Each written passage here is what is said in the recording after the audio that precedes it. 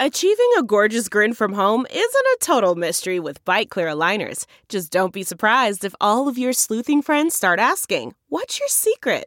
Begin by ordering your at-home impression kit today for only $14.95. Byte Clear aligners are doctor-directed and delivered to your door. Treatment costs thousands less than braces. Plus, they offer flexible financing, accept eligible insurance, and you can pay with your HSA FSA. Get 80% off your impression kit when you use code WONDERY at Byte.com. That's BYTE.com. Start your confidence journey today with Byte. The spirit of performance is what defines Acura. And now, it's electric. Introducing the ZDX, Acura's most powerful SUV yet. Crafted using the same formula that brought them electrified supercars and multiple IMSA championships, the ZDX has track-tested performance that packs an energy all its own. Unlock the energy and order yours at Acura.com.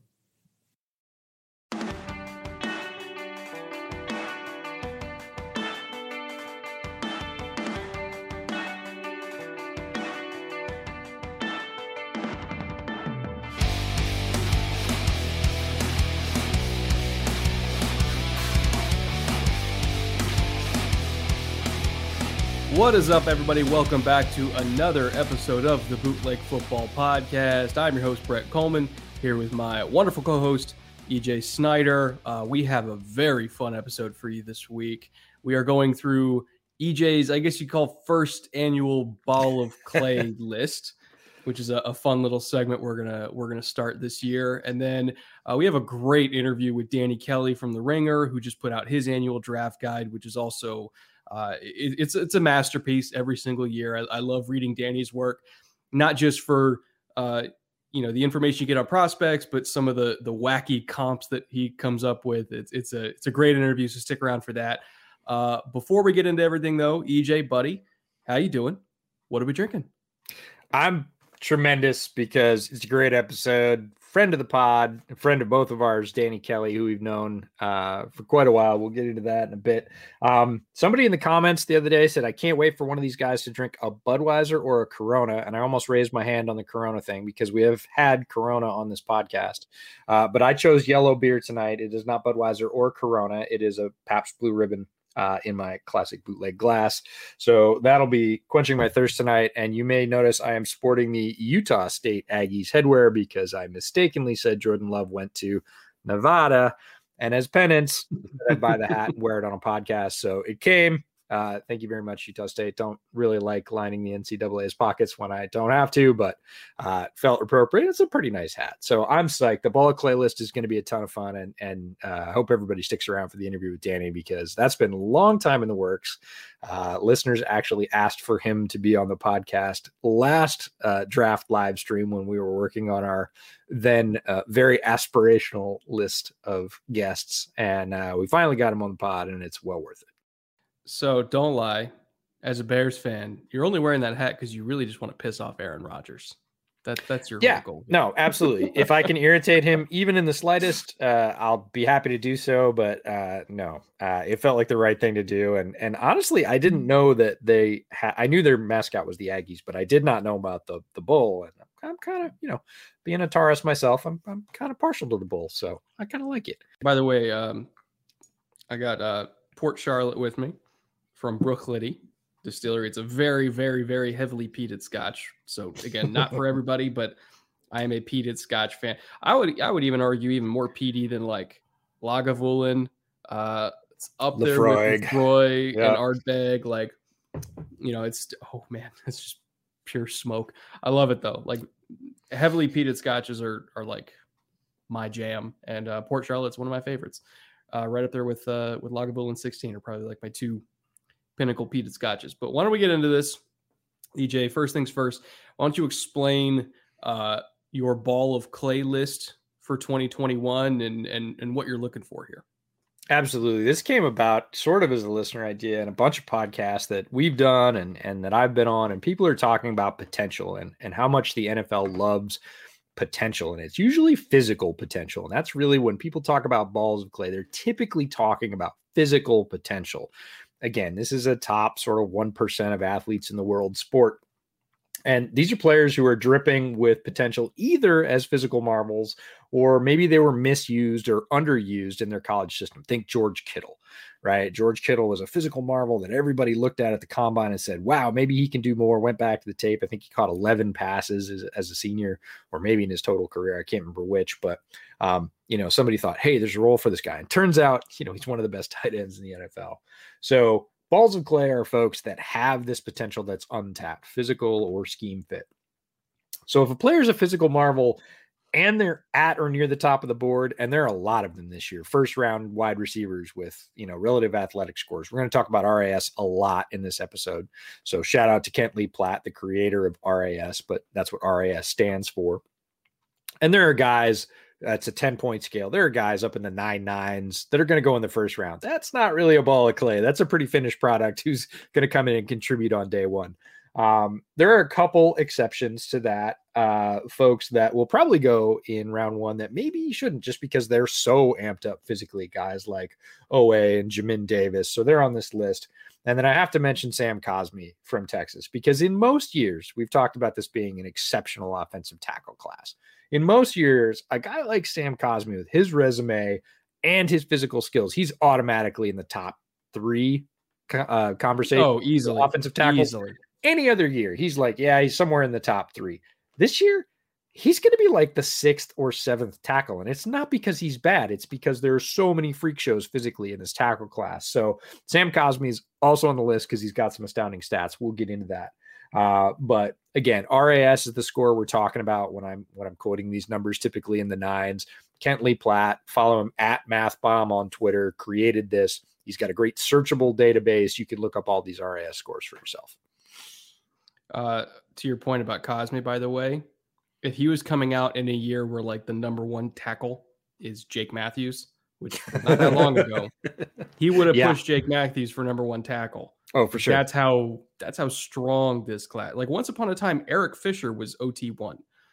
Like there was a large stretch of time in the NFL where like you were wandering through the desert trying to find a good tackle. You couldn't buy a tackle. And now the last 2 years have truly spoiled us. We spent a lot of time on the tackle class last year, and this year it's ridiculous. So it's an offensive line revolution, and I am here for it. Why don't we get into these ball of clay quarterbacks here?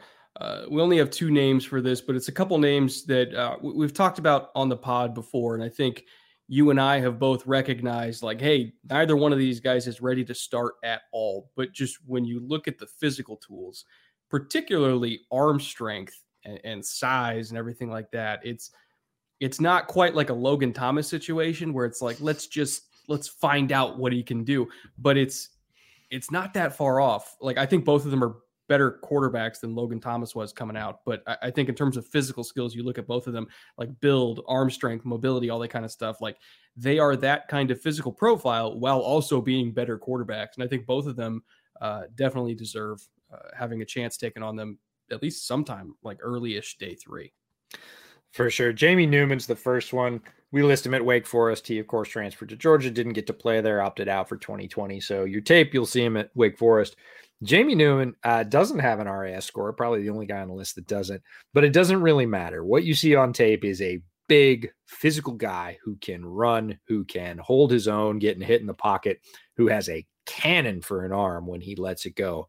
And it's really just about aiming that cannon a little bit better, not necessarily that the accuracy of his throws is off.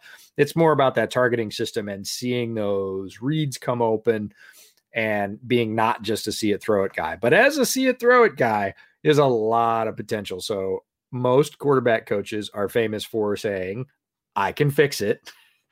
And if you look at Jamie Newman, there is absolutely tons of talent there. And you do see it all come together. I think when we were talking about it on the sleeper edition quarterback piece that we put together, I said his highs are as high as anybody in the class when it all comes together.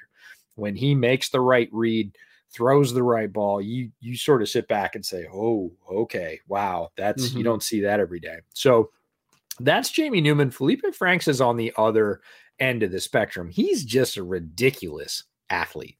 He is not a great quarterback, But he is strong. He is fast. He is tall. So he's 6'5", 234, vertical jump 32 inches.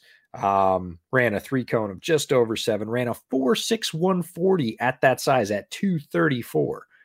Those are all the numbers that gives him that 9.5 RAS score. So again, if you've got a quarterback coach in the league who's saying, give me a toolsy guy and I'll polish him up from the headspace standpoint and from learning our system and progressions, Felipe Franks is somebody that somebody's going to take a chance on Felipe Franks just based on that physical profile. I've seen things that say, move him to tight end. Not necessarily opposed. That's what I said about Logan Thomas when he was coming out. But I think somebody will take a chance on Franks as a quarterback. They're going to find out that he has a lot of work to do in his quarterbacking game. But again, anything you want him to do, move, roll out, withstand hits in the pocket at that size, unleash that cannon. Again, you want some arm angle consistency from him. But he's got all the tools. So that's what puts him on the ball clay list.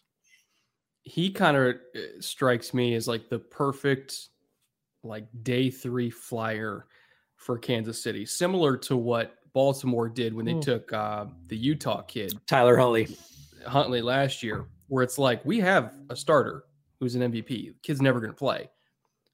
But if we can develop him and turn it into something, that's free picks for us. And Huntley's, I would bet that Huntley's going to go the way of Tyrod Taylor and end up starting a game somewhere eventually, not for Baltimore. Sure. Yeah, And when I he think came Felipe in relief of Lamar, both you and I were watching that game, and we were like, "Oh, hello." Yeah, it's not just a theory anymore. Like, what we thought about him is true at the highest stage, and I think Baltimore was actually a little bit upset about that. They wanted to keep him under wraps, and several of their players said so. Like, he lights us up in practice. We don't want to show him off because we know he can play. He came out high pressure situation and kept them in that ball game, and everybody went, "Oh, yeah." So gratifying for us, like, but for Baltimore, it's a bummer. Why was McSorley over him exactly? He's just straight up better. But I think Franks can be the similar kind of thing for KC, where it's like he's never going to play unless it's like absolute worst case scenario. But now that we're actually going to get like preseason games back in a couple, and not to mention like KC's one of those teams where it's like they might shut down the starters with like a week or two remaining in the end of the regular season. Like they're that kind of team where it's like Franks is going to get playing time in Kansas City. There are some teams he would never, ever play. But Franks would eventually get playing time, whether it's garbage time, meaningless starts in the end of the year when they're sitting starters like they did last year, or obviously preseason. He would get time to shine in Kansas City, and they develop, I think, quarterbacks so well under Andy Reid. Like they could turn him into picks eventually, possibly. He's got a long way to go. I'm not guaranteeing it. But if there was one place he was going to go where that could happen, I think it would be Kansas City. Yeah, and that's the thing we need to say about all these is balls of clay are exactly that. They're things that could develop. We're not saying they will develop. We're saying if they land, as you said, in the perfect situation, they can develop because the tools are there. These are the toolsy guys, whether it's mental or physical tools. Most of these guys we're talking about today, it's physical tools. But again, they land in a good situation, they get coached up, and the best case scenario is that they become a rotational player, a starter, maybe even a star. If you're looking at NFL examples, guy like Danielle Hunter, right? Mm-hmm. Had one sack his senior year, but was just oozing with physical potential, lands in a perfect spot in Minnesota where they know how to develop defensive linemen. And now he's Danielle Hunter. So that's why the NFL is in love with these guys, that you look at their tape and you're like, but you look at their tools and you go, later on, I'm going to go get that guy. And my coach thinks that they can make a connection and turn this into something valuable. Why don't we stick with running backs here for a second? Every single year, there's so many ball of clay running backs on day 3. Like statistically, there's going to be a couple that pop off. You've highlighted a few with astronomical RAS scores this year, one of which in particular I really like, and I'll talk about after you. But what stands out for these 3 names for you to put them on your ball of clay list out of a pretty deep running back class. Yeah, you said it. There's always running backs available, and whether it's guys with great production or great traits, you can get guys late. Kenny Nwangu from Iowa State is ridiculous all the way around. Like his physical build, his strength, his speed. He's that guy that has every tool. And Iowa State, David Montgomery was an Iowa State guy. Like they understand how to put a running back together and how to put a running game together. Nwangu is the most talented physical back that's been in that system in a while, and could really find a place. And we see this every year, late round running backs, UDFAs. Last year it was Robinson going to Jacksonville. There's always a place for them to contribute. And if he gets put in the right hands, he could show some serious flashes. The other guy on the list, Jake Funk from Maryland. Don't like his tape that much, but he's one of those guys that tested out of the gym. Like I didn't see it on tape. I thought he was good on tape, but the way he tested, unbelievable. So he makes it with a 9.76. That was one where it's like, that doesn't translate. Yeah. I saw the number and thought one of two things. It was an incomplete RAS test. Like he didn't do a whole section, and whatever he did really well. So he got a great score. Not the case. He did all the stuff. He's got a full card.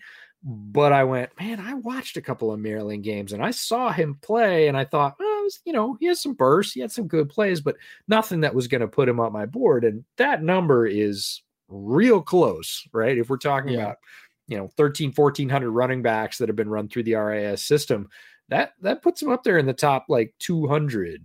And that's enough to make you sit up and take notice and say, is that guy just great at testing? Maybe he was a track athlete and it didn't translate. Not exactly sure with Funk, but didn't see that level on tape. And then the last guy is a guy who ran a lot faster than I thought he would, even though he's fast.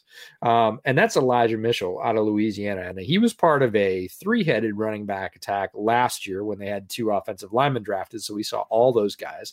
2 of them are in this draft. Trey Regis is their big pounding power back, who's very hard to bring down. And Mitchell is their lightning to that thunder. And he ran in the 4.3s at over 200 pounds. And you see that lightning on tape. Lightning when he's 215. Yeah, exactly.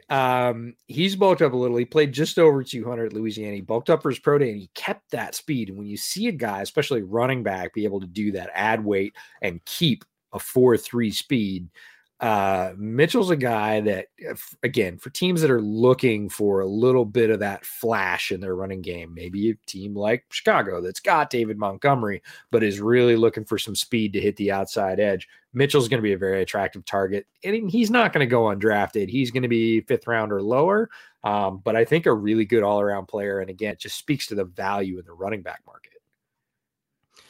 Mitchell stylistically looks, and maybe it's the jersey color, I don't know, but like the first place I went to was Devontae Booker when he was coming out of Utah, and I really liked Devontae Booker coming out of Utah because he was just silky smooth. He had great vision. He didn't really turn into what I thought he would in the league. I mean, I've never seen somebody get compared to Arian Foster more in my entire life than Devontae Booker. But Elijah Mitchell, like stylistically in terms of smoothness, especially as like kind of a one-cut slashing back, but he's he's got that like hashtag deceptively fast kind of thing going, where he's so smooth you don't realize how fast he's going, and all of a sudden he burns a safety's angle 30 yards down the field, and you're like, wow, I didn't see that coming. So like when he ran to the 4.3s, I was like, there's no way. But you go back and watch him and it's like, well, there's not a whole lot of DBs that caught him, so it makes sense. It's just his running style, like his gait is very deceptive. But I really like his feet. Obviously his size is good, for a faster back to carry over 200 pounds. That means you can actually like take some punishment, which is big for me. And again, he's one of these running backs where it's like round 4, round 5, and you're going to get this guy who's a complementary piece that can walk into your offense and get 10 to 12 touches a game and be productive with them. Like 4.35, you get a guy that runs 4.35 in space, you're going to get yards, like almost guaranteed you're going to get yards, especially when he weighs over 200. So he's definitely somebody that I'm looking at. Probably, I really like what you said about complimenting Montgomery with the Bears with him, because I think even though he is fast, like Tariq Cohen, the fact that he has size means he fills a different complementary role than Tariq Cohen. And I think if you got Montgomery, Tariq, and Mitchell all in the same backfield, you kind of cover all your bases. And if Monty gets hurt, like Mitchell can step in and get the bulk of the carries. Like I wouldn't feel bad about that. Like I think he fits perfectly. Yeah, they've got Damian Williams now. They picked him up from Kansas City. Again, he opted out last year. He went there? I didn't know that. Yep, they grabbed Williams in free agency. So he's the primary number 2. And how about that? I think that's a really good move for them because they needed RB2. But again, get a guy like Mitchell late, 5th, 6th. Again, the Bears have a bunch of picks in the 200s. They don't have stuff in the middle rounds. And if they stay with that, that's the kind of guy you can get that's going to be productive for you. He did run between the tackles. He's not great there. But again, as you get to those outside edges, as you get off tackle or straight outside zone, and you said one cut with speed and he starts breaking angles, that's a guy you can use. And again, with that size, he's going to be valuable on special teams as well. So it's worth the flyer. Now, staying in the backfield, your ball of clay kind of fullbacks and H-backs. I have heard both of these guys' names more on my Twitter timeline than I think anybody else in the last week. It's like people finally got to them down in their order, and you're starting to see everybody, get with it on Twitter. Tommy Tremble and Ben Mason. Why don't you talk about them for a second? Yeah, Tommy Tremble's a little bit in the Kittle mold, right? Notre Dame used him as that. Is it just a rotating offensive piece for them? And Juszczyk has sort of glamorized that role, if it's possible, in San Francisco, where they'll bring him as an offset tight end next to the inline tight end. They'll pull him on runs. They'll slide him out in the slot with motion. Can run pass patterns, can run wham blocks, can even run the football, right? I've seen jet sweeps or the little jet touch pass, right, with both of those guys. And with a athletic profile, again, 8'9" in RAS, Tommy Tremble's a little bit on the shorter side. If he was a bit taller, it was really the size part of his RAS score that kept him down. But athletically, very, very fluid, powerful, pretty fast, and super versatile. So Tremble's getting a lot of play as that sort of move tight end, functional H-back, slide in guy that you can do a lot of things with on offense, who can occupy several roles for you. And again, a 53 or 55 man roster. And Mason is more the classic banging fullback for the teams that really want to run I. Mason is super athletic, but he is compact, he is strong, and he moves people. He is that more throwback, get the stone tablet and chisel fullback, but he is extremely athletic doing it. Plays with great leverage, super hard-nosed, as you would expect from a Michigan fullback. I mean, don't scout the helmet, but come on, you say Michigan fullback, and you got a guy like Mason to do that. So a couple of guys that serve not exactly the same role, but a versatile role. And again, coaches are going to, I don't know any coaches, special team or otherwise, that are going to look at Ben Mason's tape and go anything other than that's a football player. Like, that's a guy who could coach. He wants to play football. He's a core special teamer for the next 6 or 7 years. Like he's going to stick in the league, at least for that. Not every team uses fullbacks, but if this whole notion of like, hey, 21 personnel is going to be in vogue again because defenses are getting smaller. Yeah. There are a few teams that are going to try to zig when everybody else is zagging and take a fullback or take an H-back, like take a guy that can, catch the ball on leak deep down the field while also, you're running ISO behind him. Like there's only a few guys in the league that you can really do that with. But if you think that either Tremble or Mason can be that kind of guy. And keep in mind, like Mason, when he was at the Senior Bowl, like I watched him beat linebackers one-on-one in the coverage drills. And not that those linebackers that were at the Senior Bowl were all like great in coverage. Like one of them was Tough Borland. So it's like, duh, like you can roll a trash can down the street and it would probably outrun Borland, but he still did it. Like Borland's going to be an NFL linebacker next year. Borland's going to see time on the field next year for somebody. And he was beating him out in space. So I think his athleticism translates personally. Yeah. Mason is that guy. He's 6'2", 246. So short and wide, 29 on the bench, which is fine, but a 6'8", 3 cone. Now he ran 4.77 in the 40, which is respectable. not amazing, but it's that 3-cone, 6'8", 9". So here's a big guy who's really wide, loves to hit you, and can change direction. And like you said, the thing that I love the most about what you said is you get one of those 220-pound dime backers versus Mason in the hole. I'm betting on Mason 9 times out of 10, right? Yeah. He's going to clean that guy out. And that can be enough to spring that fast running back if you're using Mason as an H or a fullback. So he does have a role, and certainly down near the goal line where space is tight. Again, he's got the agility, the frame, and the power to just blast people out of gaps, and there's still a role for that. Yeah, moving on to the wide receivers here. Obviously, this wide receiver class is absolutely ridiculous. But in terms of ball of clay receivers, you highlighted a few that honestly a lot of people aren't really paying attention to, other than maybe Nico Collins. But the other guys on this list, you don't really hear their name mentioned, and that includes Jacob Harris. Like, I only saw people really start to talk about him in the last couple of weeks, but like Simi Fehoko, like Brandon Smith, like I don't really see people talk about them, even though they are kind of freaky athletes in their own right. Yeah, this wide receiver class athletically is crazy. And the guys right up at the top are the guys right up at the top, which is the scary thing. Jacob Harris led off with his 9.88 RAS score, but the next two guys, Jamar Chase and Terrace Marshall, both the LSU guys, 9.81 and 9.76. So they're freaky athletes, but people know about them. And what you said is Nico Collins down the board in his – it's funny because RAS is a balance between your size, your power, your sort of explosive power, and that's typically your jumps and your lifts, and then your speed score. So it's size, speed, and power combined. That's the relative part of the athletic score. So if you have – one of those things that's greater than anybody else, you can sort of jack up that score. And with Nico Collins, it said he's 6'4".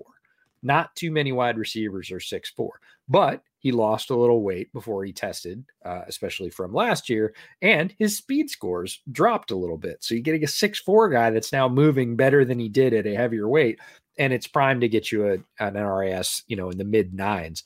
Great boundary receiver. Reminds me of another guy from Michigan, Peoples-Jones, right? Who can get down, get up, tall guy. And there's a role for that. We saw T. Higgins come into the league and go to Cincinnati and win those sideline balls before his role in the offense started to expand a little bit, before Joe Burrow got hurt, unfortunately.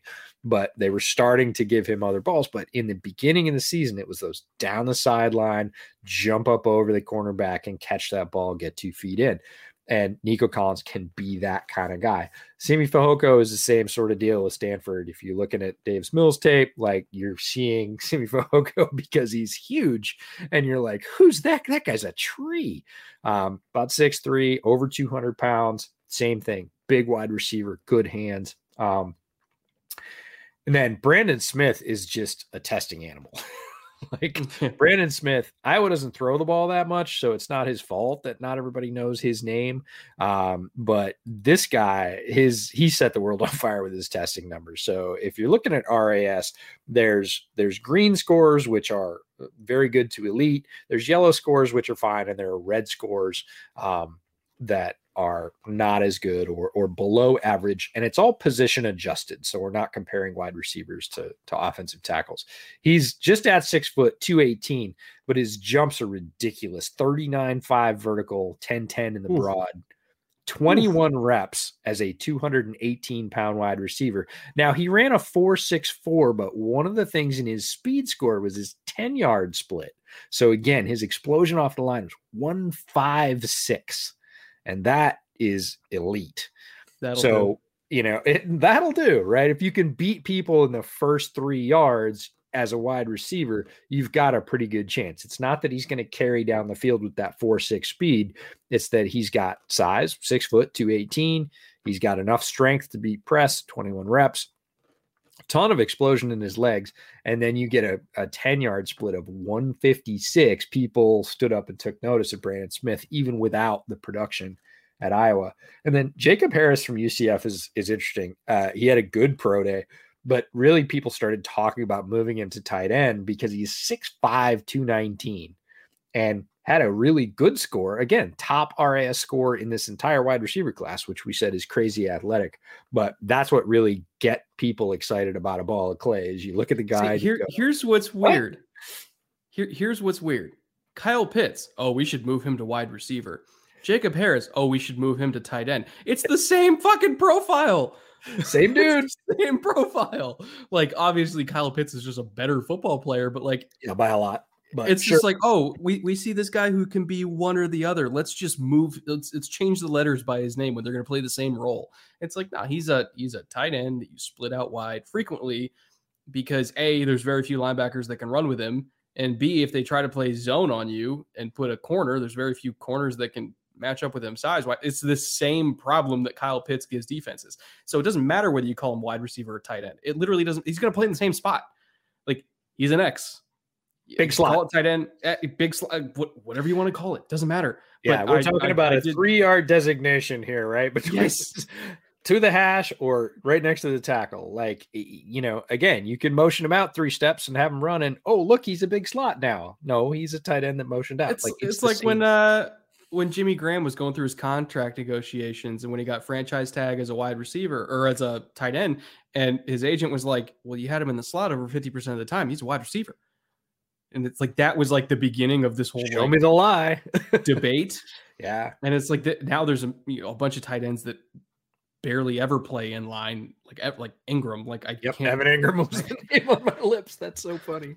Like he's a wide receiver. He's just a big one, but he is one. And Jacob Harris, like you look at some of the plays that he's made with that athleticism. I think Seth Galina posted one where it's like he got a dude on a stutter go from the slot because he's a big slot. And it's like, are we sure we want to move him to inline tight end when he can do that? And do we want to try and hang, probably legitimately 20 pounds on him to get him from 219 to about 240? Do we think he's going to lose explosion? And the funny thing, again, about RAS is that relative part, right? So his size grade obviously works for him at wide receiver. But again, tight end has a different profile. Tight end's typically taller than wide receivers. So he doesn't get as much out of his size if you move him to tight end in RAS. And he actually loses a bit because of that weight. So his RAS drops if you put him to tight end down to 9.29, which is still great. But if you were able to bulk him up, he would be closer to the tight end average, and that would raise his score relative to other tight ends. So it's a lot of talk about how do we use a guy that's crazy tall and can catch the ball and who's pretty darn fast as well. So you might notice we didn't have any slots on this list, and it's because, again, being relative, the formula is not super kind to smaller receivers, guys that are 5'9", 5'10". They have a hard time scoring well in RAS, no matter how jitterbug quick or fast they are, because they're usually not terribly strong in their lifts, and the size works against them. So even if they have great speed scores, really good explosion scores, their RAS overall usually comes out in the 7 or the 8s, which most of these guys are in the 9s. So we didn't get any slot receivers on the list. Doesn't mean there's no athletic slot receivers. There are. It just means for this particular formula, they don't benefit a ton. Speaking of tight ends, why don't we move to the tight end class right now? And in this class, I think he ranked number 1 out of all tight end prospects since, 1987? But he's not really being talked about because he's not really a tight end yet. He's a basketball player yet. He's a basketball player at Tulane named Sammy Reyes, who got a 10 out of a possible 10 in RAS. Like literally the most athletic tight end prospect in history in the same year that Kyle Pitts is coming out, mind you, who's also arguably the most athletic tight end prospect in history. He kind of headlines this freak show day 3 group of tight ends that you have here. Yeah, so everybody talks about Kyle Pitts, and if you're at all into the draft, you've definitely seen tape of Kyle Pitts, either watching defenders against him or just freaking out because Kyle Pitts is amazing. Kyle Pitts is amazing. He scored a 9.64 on the RAS, which is tremendous. It is easily above the rest of the tight ends in this class, except for Sammy Reyes, who might be the first name on this list that you've not heard of. And again, it's because he's a Tulane power forward, 6'5", 260, benched 31 reps. Again, for a guy 6'5" with long levers, that's nuts. 40-inch vertical, which at 260 pounds is ridiculous. It's unheard of. Over 10 feet in the broad jump. And you're talking about the guy runs 4.6, 4.65 with a 1.62 split at 260. That's absurd. It is absurd. And you know he can catch. And there is a long history of tight ends coming from a basketball background. Antonio Gates, Tony Gonzalez, Jimmy. These are all big power forwards, basketball players, right? Who sit in the paint, put a guy on their hip, put the other hand up, catch the ball, one dribble to the hoop, right? And it's a very similar skill set. Now, that being said, I've only seen tape of Reyes on a practice field against air. I haven't seen him, when people are hitting him in the mouth, which is always the thing that people worry about in the basketball to football conversion. But as an athlete, he's ridiculous. I don't care what sport you have him in. Just running around in shells, you can see him. He has incredibly low body fat at that size. He is ripped and ridiculously muscled. And, from it. I don't know about you. Do you like watching basketball tape for football players? Happens every once in a while, right? You can see their feet. That's the thing is like you can see how they move for sure and how they catch. Can he open it? Yeah, how they catch, but it's like can he open his can he open his hips like easily? Are his because a basketball is 70% footwork, especially for a power forward. Like it's not necessarily like easily translatable, but you can at least see how he moves as an athlete, and you can kind of just picture in your head of like a coach can work with that. It'll take a while. Like he's going to be a practice squad guy, almost guaranteed. Sure. But I mean, so was Jordan Mailata, and the Eagles were patient, and it worked out. Like Mailata might actually start ahead of their first round pick that they got out of Wazoo a couple of years ago. Like it can work. You got to have faith in it. It can absolutely work. And my favorite thing, if I do have to watch basketball tape, is show me a fast break. Right? Mm-hmm. Show me them on the perimeter. Somebody gets a rebound and they go dead set for the other end of the court, and their point guard throws them a lob. Like that's what I want to see, because that's the skill set I'm looking for.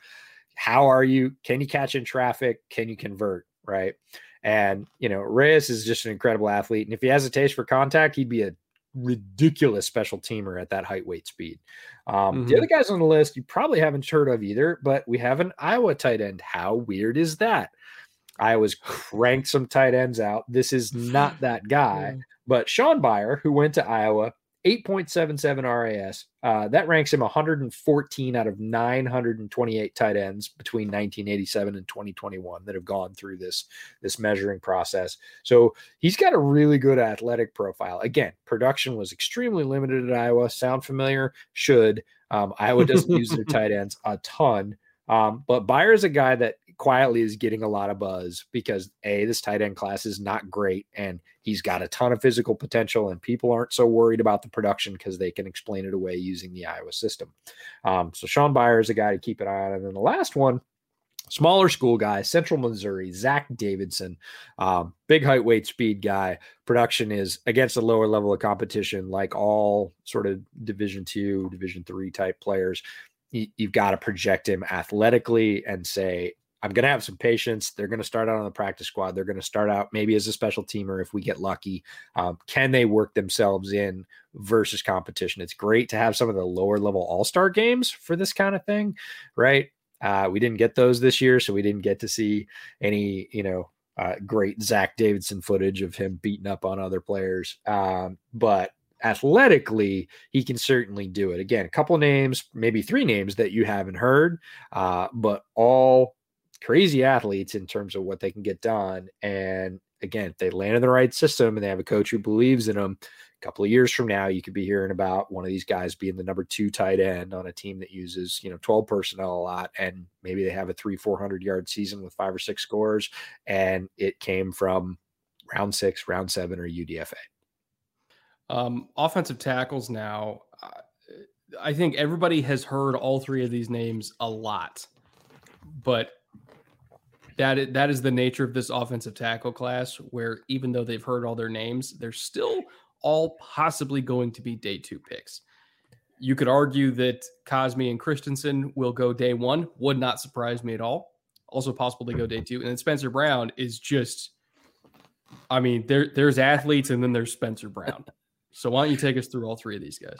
Yeah, so we'll start with Spencer Brown because in terms of balls of clay, he was the inspiration for this list. And I had a bunch of folks on Twitter reach out to me when we sort of leaked this idea on a previous podcast and say, you got to talk about Spencer Brown. And I was like, check, no problem. Spencer Brown was actually the genesis of this whole project. I was like, maybe we'll just talk about some offensive tackle guys. And then I got into digging through the RS database. And I was like, no, I think I could get guys at every position. So, but Spencer Brown was clearly the impetus for this. Spencer Brown is 6'8", 310 pounds. And he can move. He was at the Senior Bowl, and he didn't win every rep, which is not surprising. He's got some polishing he needs to do, but again, that's what balls of clay are all about: is forming, polishing, taking away the excess, making something out of what's there at the core. And if you want to talk about traits at a core for an offensive lineman, wingspan, height, reach, the ability, speed, Spencer Brown's your guy, and a 10 speaks for itself. You can't get any better. He's at the very top of the offense. Have you ever seen a sub 7.3 cone? Like a sub 7.3 cone, which in itself is rare. For a 6'8" tackle? That's over 300 pounds. Like sometimes you see those guys that are like 6'7" and they're like 285. And you're like, so he's a tight end that never finished bulking up. Like Spencer is fully over 300, and it's, 6'8" makes it worse because the levers are longer, but just over 300, that level 3 cone is ridiculous as an athletic. Flabbergasting. Yeah, staggering. And this tackle class is bonkers, top to bottom. Guys like Penei Sewell and Rashawn Slater, we've all seen, Rashawn Slater squatting 460 pounds or whatever, front squatting, which is that's the reveal, right? That's the spoiler in that video, is everybody thinks he's gonna, bucket up on his shoulders and he just front squats it, and you're like, okay, that's mutant stuff. So those guys are incredibly physically talented, but Spencer Brown, not a polished product, but if you think offensive line coaches aren't salivating, a bunch of them, now, again, some people don't like projects. They want the guy with all the production, all the traits that came from a school that uses a system very much like they do. That's what they want. Other coaches are like looking at the Jordan Mailatas of the world, who are like, this guy's a tremendous 1% athlete. Let's see if I can teach him to play tackle in the NFL. And I'd say Spencer Brown is the sort of poster child for this list. Cosmi, we talked about at the top. And again, we're not talking about the fact enough that a guy that's 314, Sam Cosmi is 314. He ran a 4.87 40. There are tight ends in this class at 255, 260 that are running in the 4.8s.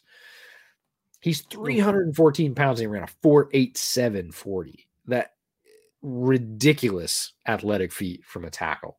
Enough said about him. And then Brady Christensen, I've talked about at length. He's one of those guys that I'm really looking for. Our guest in our inaugural interview for draft season, Brandon Thorne, is enamored with Mr. Christensen, especially in a wide zone system. His ability to hit targets out in space is largely due to that athleticism. He's a 9.84 on RAS. Brady Christensen is a guy that can get out and hit guys in space. Yes, there are some pass set things, but he was a protector for Zach Wilson. So if you watch that Zach Wilson film, that's Brady Christensen. Again, a guy that could very well go in, round 2. I don't think he's going to be a round 1 guy, but I could see him very well in round 2. There's a team at 31 who really needs a tackle. Yep. And they ain't waiting for round 2. You don't think, they're not. No. Well, there's so many tackles. I think they can get another one in round 1 at that spot. Right. I don't think I don't know. There's going to be such a run on tackles in the first 15 picks of round 2. They're going to be like, we're not waiting. We can't wait. Yeah. They have to take one. Yeah, they absolutely have to take one, but I think there's other names on the board at that point that they might want. Point is, Christensen is really good, and I think NFL teams value him more highly than the sort of draft public or the public in general. And he's going to be one of those names, I think, that surprises a lot of people with where he goes. I'm telling you, 31. Okay. I'm calling my shot. I'm not saying you're wrong. I'm calling my shot. Or maybe 32, because Donovan Smith is okay, but he's Donovan Smith. And I'm just saying, I don't think he makes it out of round 1. somebody that athletic with that much good tape at a premium position, calling my shot here. I think he goes round 1. Fair enough. What do you ball buy at me play? your house if he does make it out of round 1? Because I kind of like that bet. I bet he goes around. Ooh. I bet he goes later than round 1. So after pick I'll get you a 6 or a red trolley to take home. Well, if he goes round 2, we're good. But if he goes round 1, you're sending me dead guy. I need some dead guy ale because I can't get any down here. Oh, really? Okay. Yeah. No, it's not down here. I was just at Bevmo because I wanted to get some. Oh, right. And they didn't have it. They don't have it at Total Wine. Like I guess I'm just far enough out of the distribution.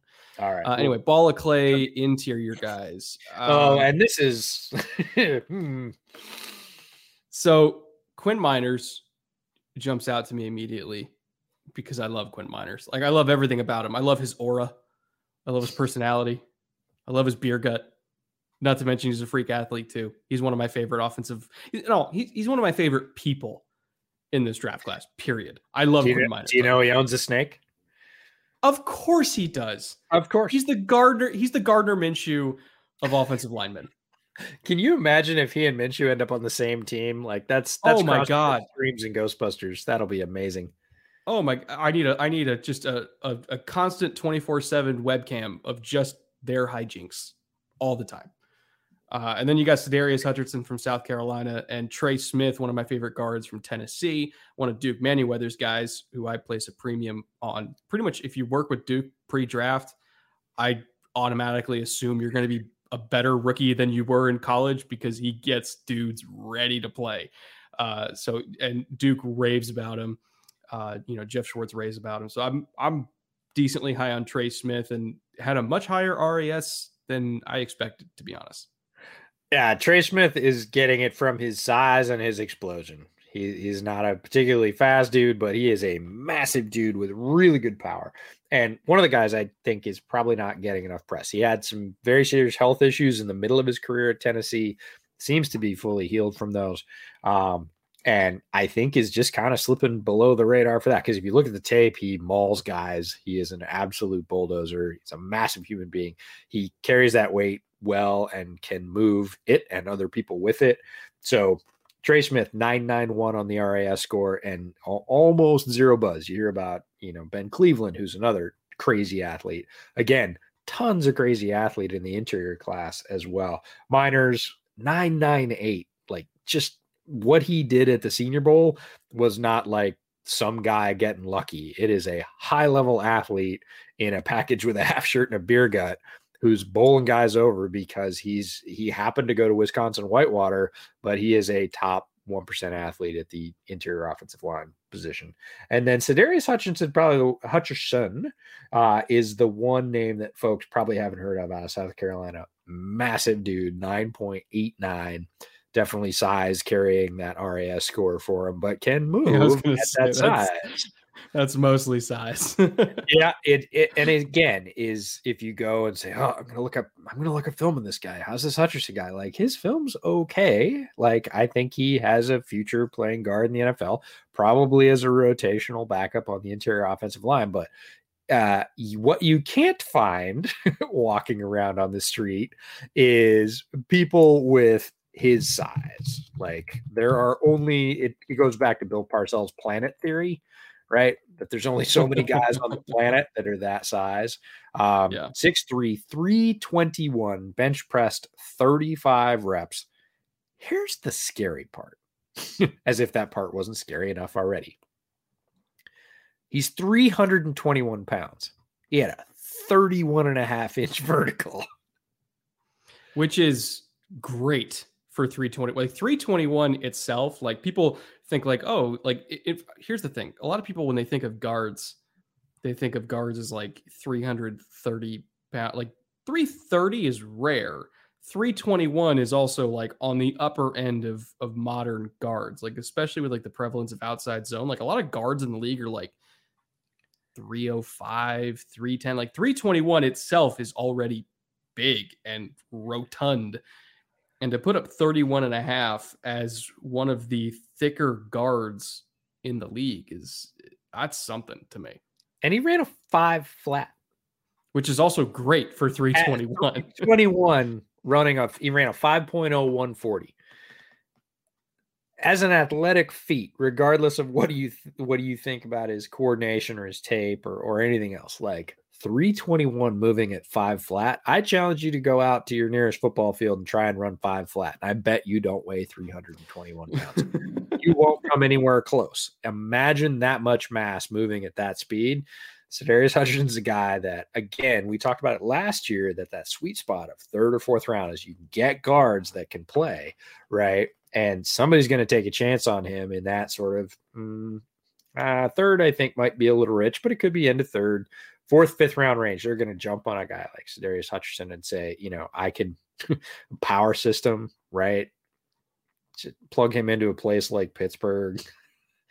He just, yeah. I just looked it up. 321 pounds is in the 82nd percentile of all interior offensive line prospects in the last 20 years. So that's a big boy. Jumping like he's that, not super tall. And that's the other thing. He's only 6'3". A lot of these guys we're talking about now, 6'3" is pretty tall for regular folks, but for football offensive linemen, you're talking about 6'4", 6'5", 6'6", Spencer Brown, 6'8", right? These guys are really tall. So 6'3" is a bit compact. 321, he's built like a square, but he can move 5 flat in the 40. Nothing to sneeze at. Yeah, that's like Shaq Mason, like athletic profile, where it's like that dude's a walking, talking tree stump. And I love him for it. Let's go to interior defensive line. While we're on the interior, a few guys here that honestly I haven't watched. I have not watched any of these three. Oh man, you have 2 really good pieces of tape and 1 piece of tape where you'll probably go, "Oh man, that guy's a really good athlete, but he could use some polish." So defensive tackle, again, position that's not great in this year's draft. There are some good players, but it's not, you're not looking at the Derek Browns or the Quinnen Williams. Like those guys are typically not there.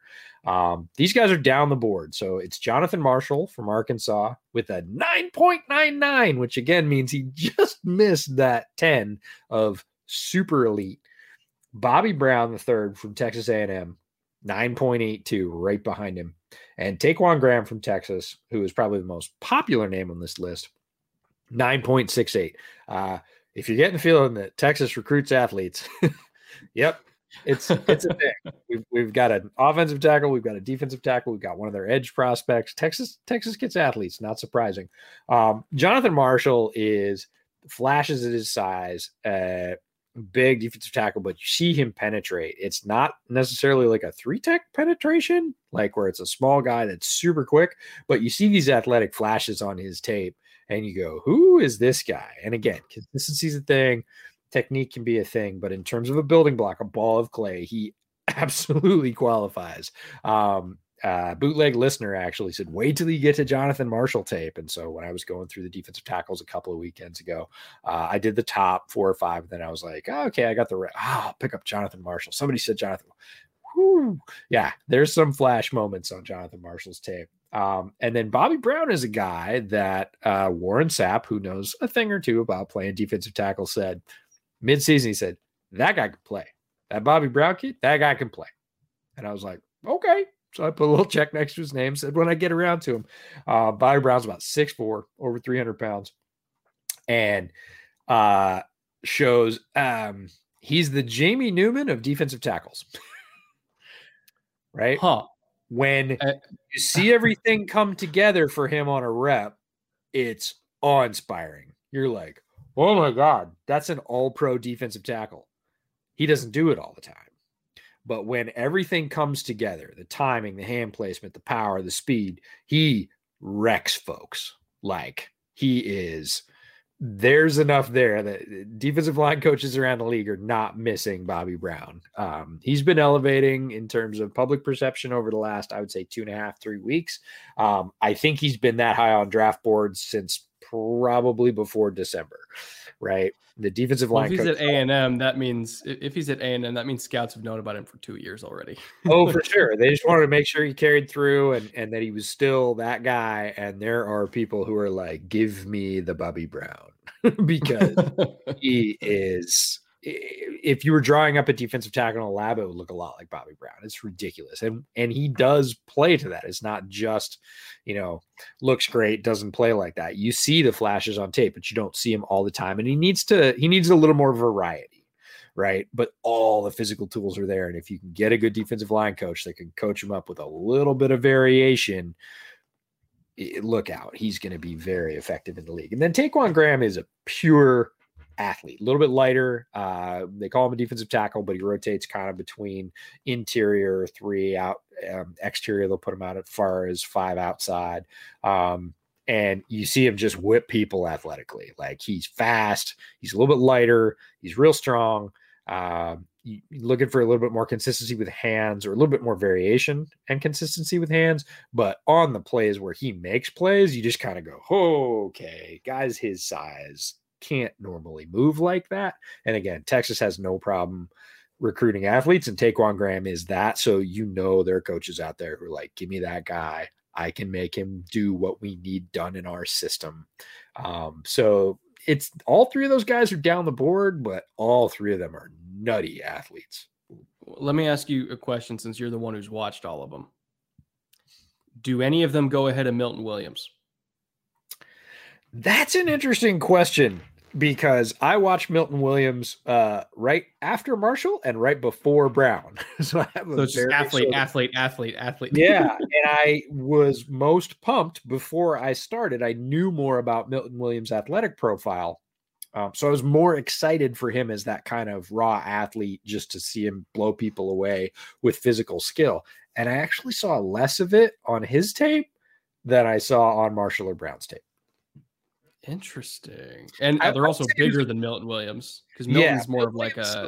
Milton Williams' size profile makes him a very interesting fit. He's got to be in the right place. Now, this being said, if Milton Williams ends up with the right defensive line coach, because he's like Bobby Brown, if he does it all right, it's awe-inspiring. There's not many guys on the planet that can do that. He doesn't do it all the time. He needs... I know this sounds like a broken record, but this is the ball of clay thing, right?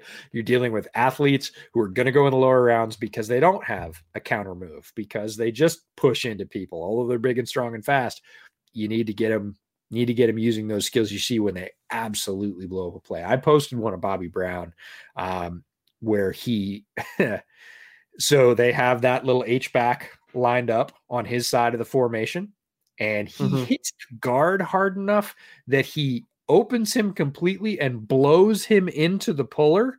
And that was supposed to be the gap where the running back was coming through. So the running back shows up at the scene of this traffic accident and is like, oh my God, and falls over. And Bobby Brown just like literally blew through this guy, knocked him into the puller, saw the running back fall over and goes, yeah. You're just like, what was that? It was literally a straight line. But he hit the guard hard enough that he knocked it back into the puller's lane, and that mess just tumbled into the running back, and he just kept running and put his hands up. And you're like, holy cow. Like I said, it's like Hulk smash stuff on Twitter. I mean, he just bowled through the line, completely wrecked the play, didn't even tackle the guy, but you got to credit him with it, I guess. I mean, Jadeveon Clowney used to do that all the time, where it's like, you might not make the tackle, but he'll make your offensive lineman make the tackle, and that's good enough. Yeah, and that's what you see when Brown puts it all together, and there are defensive line coaches who are salivating about that potential. And Warren's not wrong. Dude can play. Let's keep it with defensive line here / outside linebacker, I guess you could say. We'll talk about edge as a whole, kind of looping guys in that stand up or play with their hand in the dirt here. I think obviously the headliner, is going to be Jayson Oweh from Penn State, who's like already building a legend for himself just in terms of the pure athletic profile. There's a couple guys behind him on this list, though, that in a normal class that didn't have Jayson Oweh would be seen as like top tier, like tippy top athletes, like Joseph Osai in particular. How many outside linebackers do you see with 40+ inch verts? Joe Tryon is like the poster child for pocket crushing edge rushers. Like there's a bunch of dudes in this class. It's kind of a low key, decent edge class. Like, again, not a whole lot of huge names at the top, but all these guys are not just draftable, but I think like actual quality prospects that you're going to get either late first round or outside the first round. Yeah, most of these guys are going to be outside. Owe is the exception. Owe is going in the first round because he's such, and we talked about him at the top of the podcast, that he's just such an exceptional athlete. He just breaks the mold in so many ways in what is a very athletic position as well. If you're saying you're the most athletic edge player, like edge players are athletic by definition. If you're saying you're the best of that alpha group and you're standing out, I mean, you run a 4.3 at whatever he weighs, 260, and it's just like, okay, you just don't incomprehensible. You just don't see guys move like that. And again, always production at Penn State. If you've watched his tape and sort of scratched your head and said, why are people talking about him in the first round? This is the ball of clay prospect on the defensive side. This is the guy that people are like, he's Danielle Hunter. That's the comparison, right? Owe had no sacks. Hunter had one his senior year. They just ooze athleticism, and there are defensive line coaches out there who are in love with that and are like, give me that guy. Give me that guy. Nobody can move like him. I can make him move better than the guy across from him, and that's going to create mismatches for me. So Owe is that headliner. He will go in the first. The rest of these guys probably not going in the first. Tryon might sneak in, and then Osai could, but I really don't think that he will. So Janarius Robinson and Josh Kando from Florida State are their edges, both of their edges from Florida State this year. And again, Florida State, being in Florida, doesn't have any trouble recruiting athletes, kind of like Texas, right? No, you throw a rock and you're going to hit a 5-star athlete. Like, right. I think if you drive like a 20-minute circle from wherever your campus is and hit all the Friday night games, you've got probably 25 prospects that are going to go Division I. Florida is chock full of football talent. And Janarius Robinson and Josh Kando, they both fit that profile. They are big, they are fast, they are strong. You see them on tape and you're like, why is this guy not a first-round prospect? Look, the defense wasn't great for FSU this year. Again, a ton of athletes. They got a safety who's crazy athlete's going to get drafted.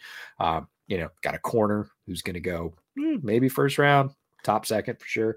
Like, again, throw a stick at FSU's defense, you're going to hit a ton of top-tier athletes, and both of their edges are top-tier athletes. Neither one of them produced, and we talked about this a lot last year, like on our Defensive Gems episode, these pairs of edges, right? Notre Dame's got a pair of edges this year. Ogun Dalen Hayes. Florida State's got a pair, and Robinson and Kando, and you see this, that Pitt's got a pair, and Weaver and Jones. So we got the same thing. We got 3 schools with pairs of edges that are going to go. These guys make flash plays, both of them, big, strong. They need to use it to learn their gifts more consistently. But if you're looking at athletic profile, big, strong, fast guys with wide frames, both those guys qualify. Talked about Owe. Ellerson Smith from Northern Iowa, I put out a tweet about him. He is not getting the love he deserves. I watched him this weekend going through edges. He's tremendous. He is not as big and strong. He is a little rangier. Think the Leonard Floyd model, right? Big wingspan, not as much mass, crazy athletic. We talked about basketball players, soccer players, right? Folks, great coordination. Ellerson Smith is quick with his hands, strong, very agile, can change directions at his size and speed. He is tall and rangy. He whipped guys at the Senior Bowl. So I put up his RAS score, which was 9.72, and said, pay attention, that's way up there. And then I put up a video in the Senior Bowl where he whipped in order Dylan Radins, James Hudson from Cincinnati, a tackle from Cal, and then came back and whipped Spencer Brown, who's on this list as an athlete, and just cleanly beat them. Senior Bowl 101s. Just didn't even really look like he was breaking a sweat. Kind of looked like warm-ups, and these are competitive 1-on-1s where he was just like a bam and a bye and hi, and the guy that's playing the quarterback is like, "Oh, okay, you got here really fast." He had more Senior Bowl wins than Peyton Turner, I think, and Peyton Turner's going to go like 4 rounds higher than him. Ellerson Smith is, and when I put it up there in classic Twitter fashion, a bunch of people were like, "Shh, I want him to drop. Stop talking about him." Can't stop talking about him. He's amazing. Joseph Asai, again, Texas athlete, 40-inch vert, outside linebacker, had some wins against some very high profile tackles, Tevin Jenkins. And then Joe Tryon opted out, but if you listen to his line mate, Levi Onwuzurike can't say enough about Tryon. And I sent you a picture of what Joe Tryon spent his year off doing. And it seems like he pretty much ate right and worked out. That was his job. And all you can ask for, by the way.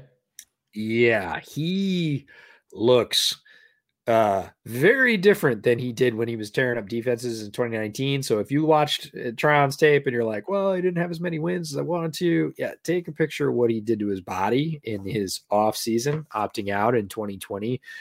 There's a lot of people excited about Tryon because he hits all the boxes for height, weight, speed. That again, you said pocket crushing edge. Like if you're putting together an edge profile physically, it looks a lot like Joe Tryon, and he had pretty good production.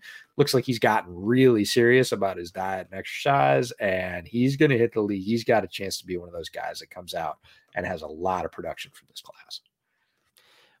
So there's a theme this year. It's like an underrated theme of the draft, which is Pac-12 guys that didn't play that are going to go way lower than they should because people forgot about them. And like, there's a couple more that we'll get to later in this show that like fit that bill. But like, you look at through like like I'm putting together my position rankings right now for Film Room. And like, it is littered with Pac-12 guys that opted out. Cause you know, the Pac-12 like season was a mess. Like nobody knew if they were going to play, and then they did, and it was like 6 games. Like, so a bunch of guys were just like, screw it, I'm going to go work out, like Joe Tryon. And that's all you can ask for from a guy like Joe Tryon. It's like, hey, we've seen you put some good tape. Like, let's just remake your body and you know, be ready for the draft in like 18 months. And he clearly is. You know, if medicals check out, and I don't know if he's able to do private workouts or anything like that, but like, that's a dude that just looking at how his body has been remade, like you can see it, like you can see actual evidence of what he's been doing the last 6 or 7 months. There's going to be a lot of coaching staffs that look at him and say, yeah, I want to take a chance on that. There is one more guy I want to throw out there. I'm going to throw you a curveball. Sure. You didn't put him. You didn't put him, but I would. There's a lot of guys I left off the list that I was like, man, this guy could make it, but I didn't want it to be 8 guys per position because we already do 2-hour podcasts. Of course. This is somebody who did play, but I think he's flying under the radar. He's like that, you know, honorary annual Eddie Jackson Award winner for broke something. And so people forgot about him. That's Charles Snowden from Virginia, who's like 6'7", 240. I mean, speaking of like, you know, Twiggy Leonard Floyd build, but super twitched up, really good motor, excellent pursuit speed. Again, with his build, sometimes he can get dug out a little bit in the run game, but he's so lanky and so twitchy, and I'm not talking like thin and undersized like a Barkevious Mingo. Like he actually does have some power. I really like Charles Snowden, and again, because I think he broke his ankle. I think that was the injury. Like he didn't get to work out or do pro day or anything like that, but like he was expected to really light it up, like especially in like the explosive drills and everything like that. And for a 6'7" guy potentially hitting a sub 7.3 cone, which is what I heard he would have hit if he was healthy, like there's something there. And because he's hurt, he's gonna go day 3. Like it's almost guaranteed he's gonna go day 3. And I wouldn't be surprised if he goes to a team that's like a 3-4 team or like a hybrid team that lets him stand up on the edge, where, you know, it's like it's almost like an Alton Robinson type thing where it's like he's going to go to a team on day 3 and then end up being their most productive pass rusher. Not that Alton Robinson was their most productive pass rusher, but he played a lot better than I think some people were expecting as a rookie, whereas you or I were like, nah, we saw what he did at Syracuse. Like that makes perfect sense. Yeah, Alton Robinson was always this close at Syracuse. And that was the thing, is he came in as this hugely hyped recruit that was going to Syracuse, and he just never kind of ticked it over and had that, 15 sack season in college, but he had everything you needed kind of from day one. And the frustration was that he didn't put it all together. Snowden is a really interesting guy. Are you getting a lot of questions about Snowden, like on Twitter? Oh, all the time. Yeah, all the time. Snowden is probably one of the guys that is down the list, way down the list, that I'm getting more traffic about, more frequency than Yeah. almost anybody else. People like Charles Snowden, best linebacker in this draft. You got to talk about him. And I did Snowden really early. And so for those of you that don't know, he went to Virginia. He's a linebacker, but played up on the line quite a bit. Yeah, ish is the best way to put that. He's 6'6" and a little, 243. He did 21 reps on the bench. Again, he didn't do any of the agility drills because he's still healing up. So he has that, again, injury kind of under the radar. But it's like my thing with Snowden is I couldn't put my finger on like what was best for him. He can do a lot of things, and he does do a lot of things on tape at different times, get out and clog up passing lanes with that huge length. You'll see him occasionally like take on a tackle from the side and really sort of set the edge, again, get a lockout. And occasionally you'll see him win inside, which is kind of odd. But he didn't do any of that. It didn't seem like he did any of it at like a premium level. There wasn't one thing that I was like, that's his deal, right? That's his trump card. He's going to beat everybody with that thing, whether it was a move or a place he played very well in the field. They moved him around. He did a lot of things, super versatile, crazy long frame. And I think there's a role there, but it's going to take some unlocking. It's going to take that sort of ball clay mentality that I can take this guy and find him a role that is equal to this kind of strange frame, but again, a talented guy, talented athlete. I'm going to try and focus him up. I'm not going to move him all over the place, and see if I can find a thing that he does really well in whatever, if it's a 4-3 DE, if it's an outside sort of range. I can see him playing a little bit of Leo, like in a Seattle system. I can see that. Right. So he can do a lot of things. What I was looking for with Snowden is, what does he do really well or better than anybody else?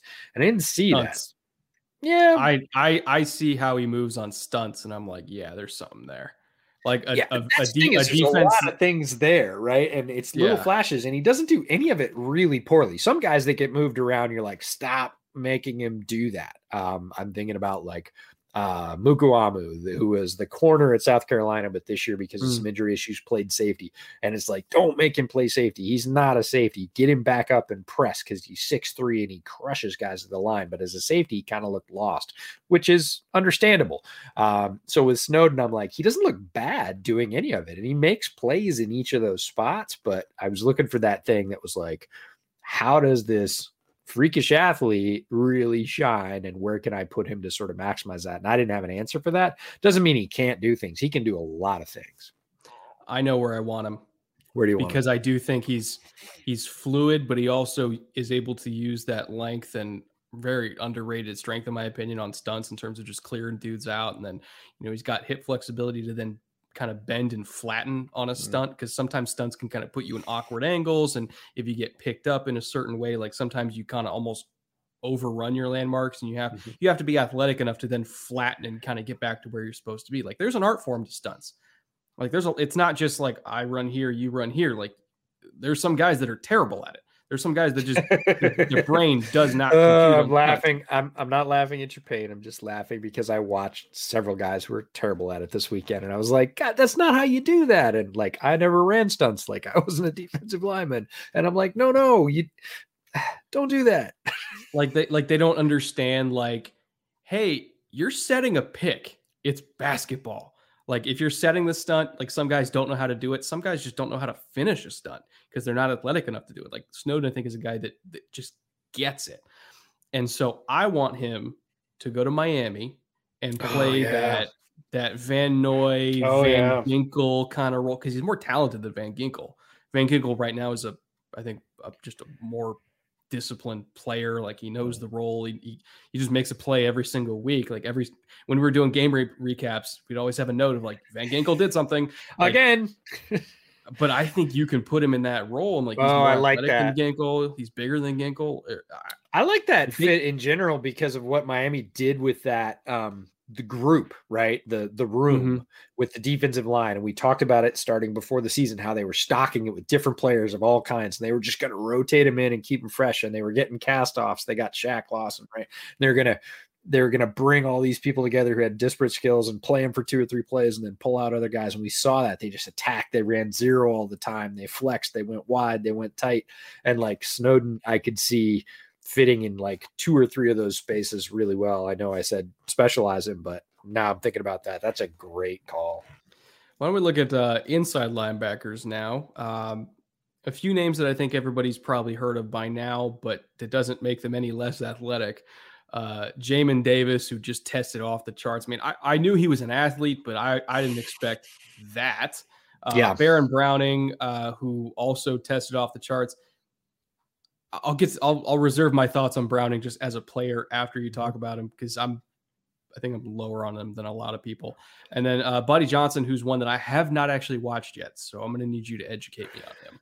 Sure. Jamin Davis, again, it's funny. Jamin Davis is sort of the anti-cautionary tale for players entering the NFL draft. He went to the NFL draft advisory board. They said he was a 4th or 5th rounder. I think that's fairly accurate off tape.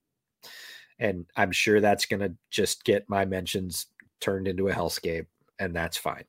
Like, if you look at Jamin Davis, especially his last year's tape, the chances he was going to get drafted anywhere above the 4th. Are you talking 2019 or 2020? 2019. Okay, gotcha. Yeah. And you look at 2020 and you see some flashes, but as an overall like linebacker prospect, he does not have a polished game. He makes incredible plays because he is an athlete. And then he went out and tested even better than that. Like, if I had to watch his tape and like pencil in a pro day card for him, I would have been a tick or 2 low on all of his scores. Like, he blew away all the measurements, I thought. And that's really what we mentioned him at the top of the podcast, because that's what's going to push him into. Some people are saying like low first round consideration. This is a guy, again, that the NFL Draft Advisory Board, that is pretty accurate, said you're a 4th or 5th rounder. And there's talk now of him going in the 1st. He is an uber athlete, and that is what's pushing him up. It's not the tape. People are finding stuff in his tape and saying, see, I can get that out of him all the time.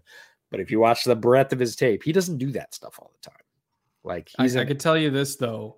Go ahead. I think he is. I don't know if he's going to go first, because it's linebacker. Let's be real. I think he's going to go a lot higher in the 4th, because he will for sure. When I put out that I said that Owusu Koromoa was my top rated linebacker, I got a text from a buddy in the league who's in a front office, and he's like, I agree, and this, here's why. And we were just kind of chatting back about Owusu Koromoa, and then like literally 30 seconds in the conversation, one of the first things he said was, by the way, check out the guy from Kentucky. He's awesome. And I think that is a litmus test for how NFL front offices view players, because there are also NFL front offices, I'll bet you, who wouldn't touch Jamin Davis before the 3rd round, regardless of his athletic profile, because they're not looking for undisciplined linebackers. Now, I'm not saying one's right and one's wrong. I'm saying there's a range of opinions in the NFL, and some folks are like, give me that diamond in the rough. I can work with that, because not many guys, it's true, physically can do what he could do. Very, very few, it turns out. He's a 9.93 in his athletic score. And one of the very few that can do those things athletically is Baron Browning, who I am higher on than you. 245 pounds. So a lot of these linebacker prospects, especially these days, we're talking about 225, 230, 235, fully 245 pounds, 6'7", 3 cone at just about 250, 40-inch vert. Yeah. Nutty. And some of the plays, again, that Ohio State linebacking core has 4 guys in this draft, and all 4 are probably going to get drafted, which is ridiculous for any school in any position group. But it was against one of your favorites, Freiermuth, and they put Baron Browning out in coverage. They split Freiermuth out wide. Baron Browning goes with him. They don't send the big safety. They don't send the big slot corner. They send a linebacker. He plays him like a cornerback and gets a PBU in the end zone, jumping up in front of him and literally batting the ball away. Has skills that make him look like a defensive back at 250 pounds. Now, does he do it all the time? No. But again, can you find 245-pound guys that run a 6'7", 3 cone and jump 40 inches? You can't. And he's got some pretty good tape at a high-level school to back it up. Some injury questions for sure, and I could absolutely see that dropping him. But in terms of height, weight, speed, plus some tape that looks really good, I like Browning's tape better than Jamin Davis's tape by quite a bit. It's a guy that makes the list. And so go ahead.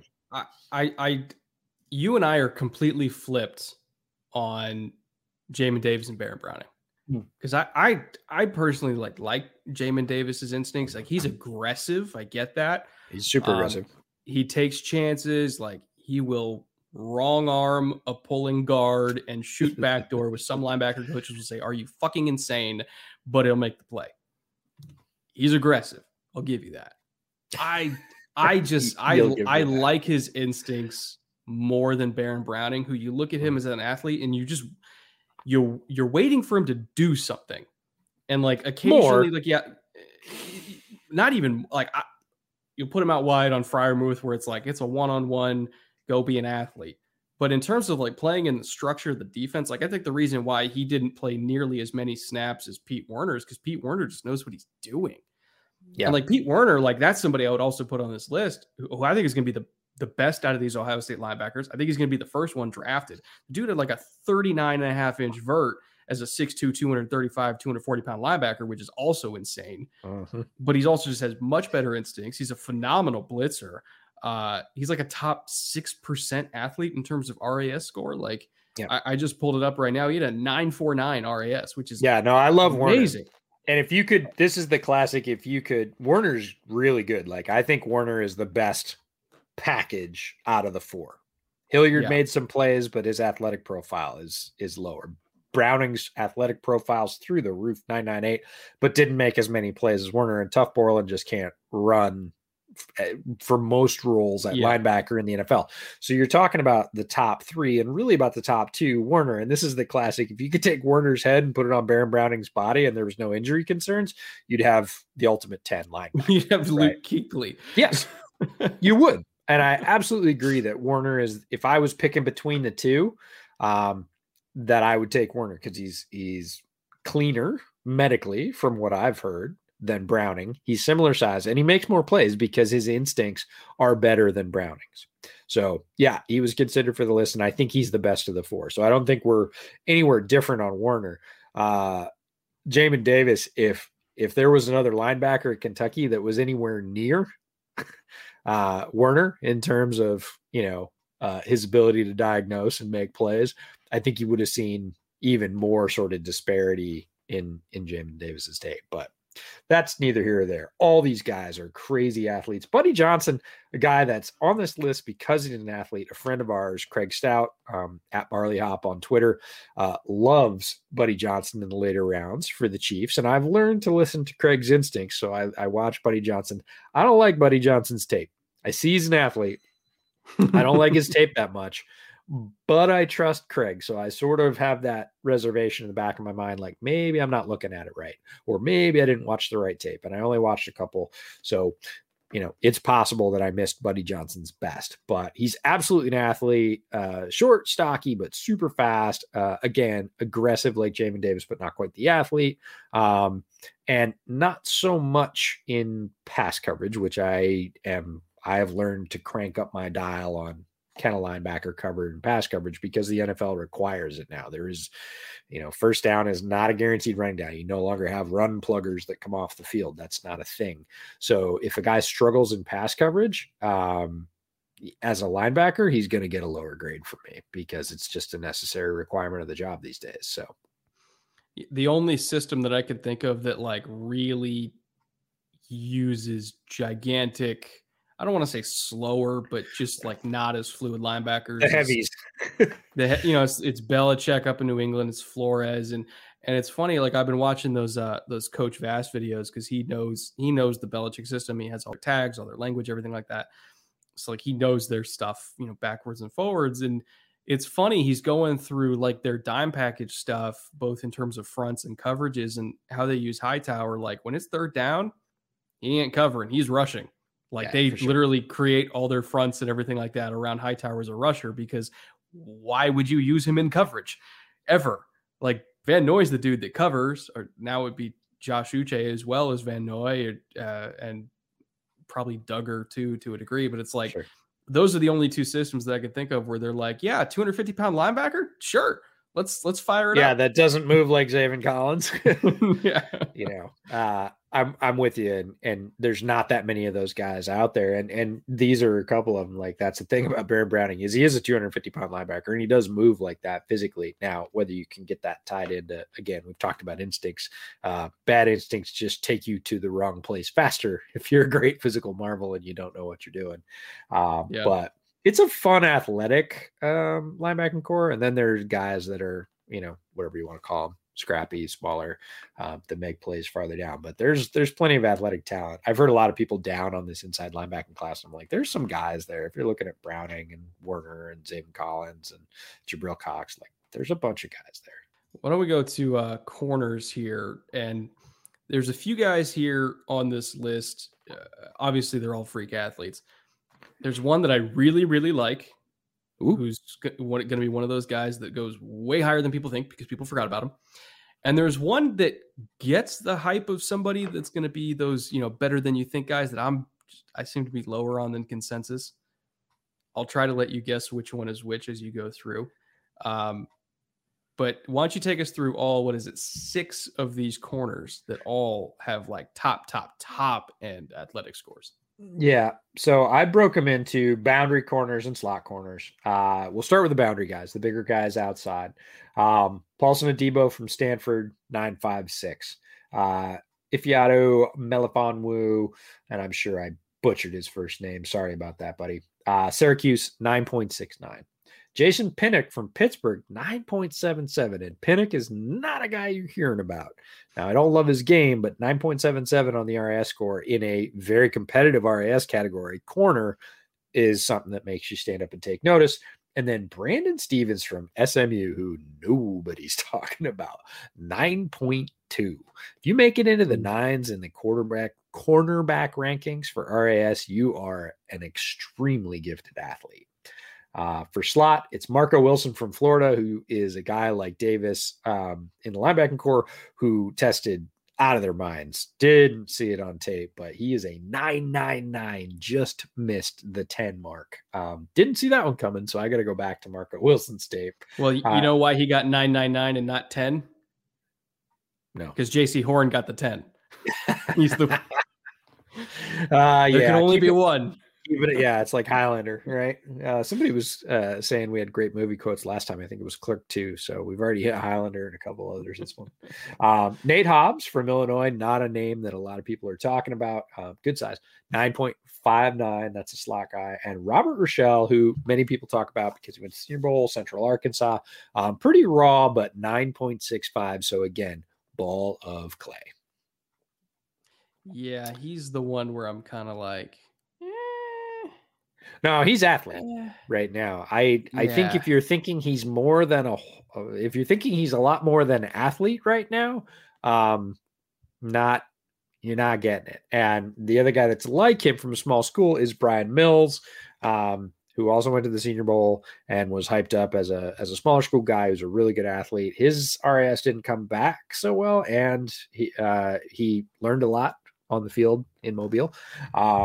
So not saying not saying he's not going to be a decent corner at some point down the road, but the reason you're not hearing as much about Mills is because his athletic testing was not off the charts. Rochelle, on the other hand, tested as expected as a top flight athlete. The difference between an athlete and a corner, two different things. So Rochelle, I'm not surprised that he's your guy. And then the forgotten guy that you think is going higher, I'd say Paulson Adebo. Bang on. He's another one of those Pac-12 guys that opted out because Pac-12 was a mess this year. But when you look at what he did earlier in his career at Stanford, Tape's good.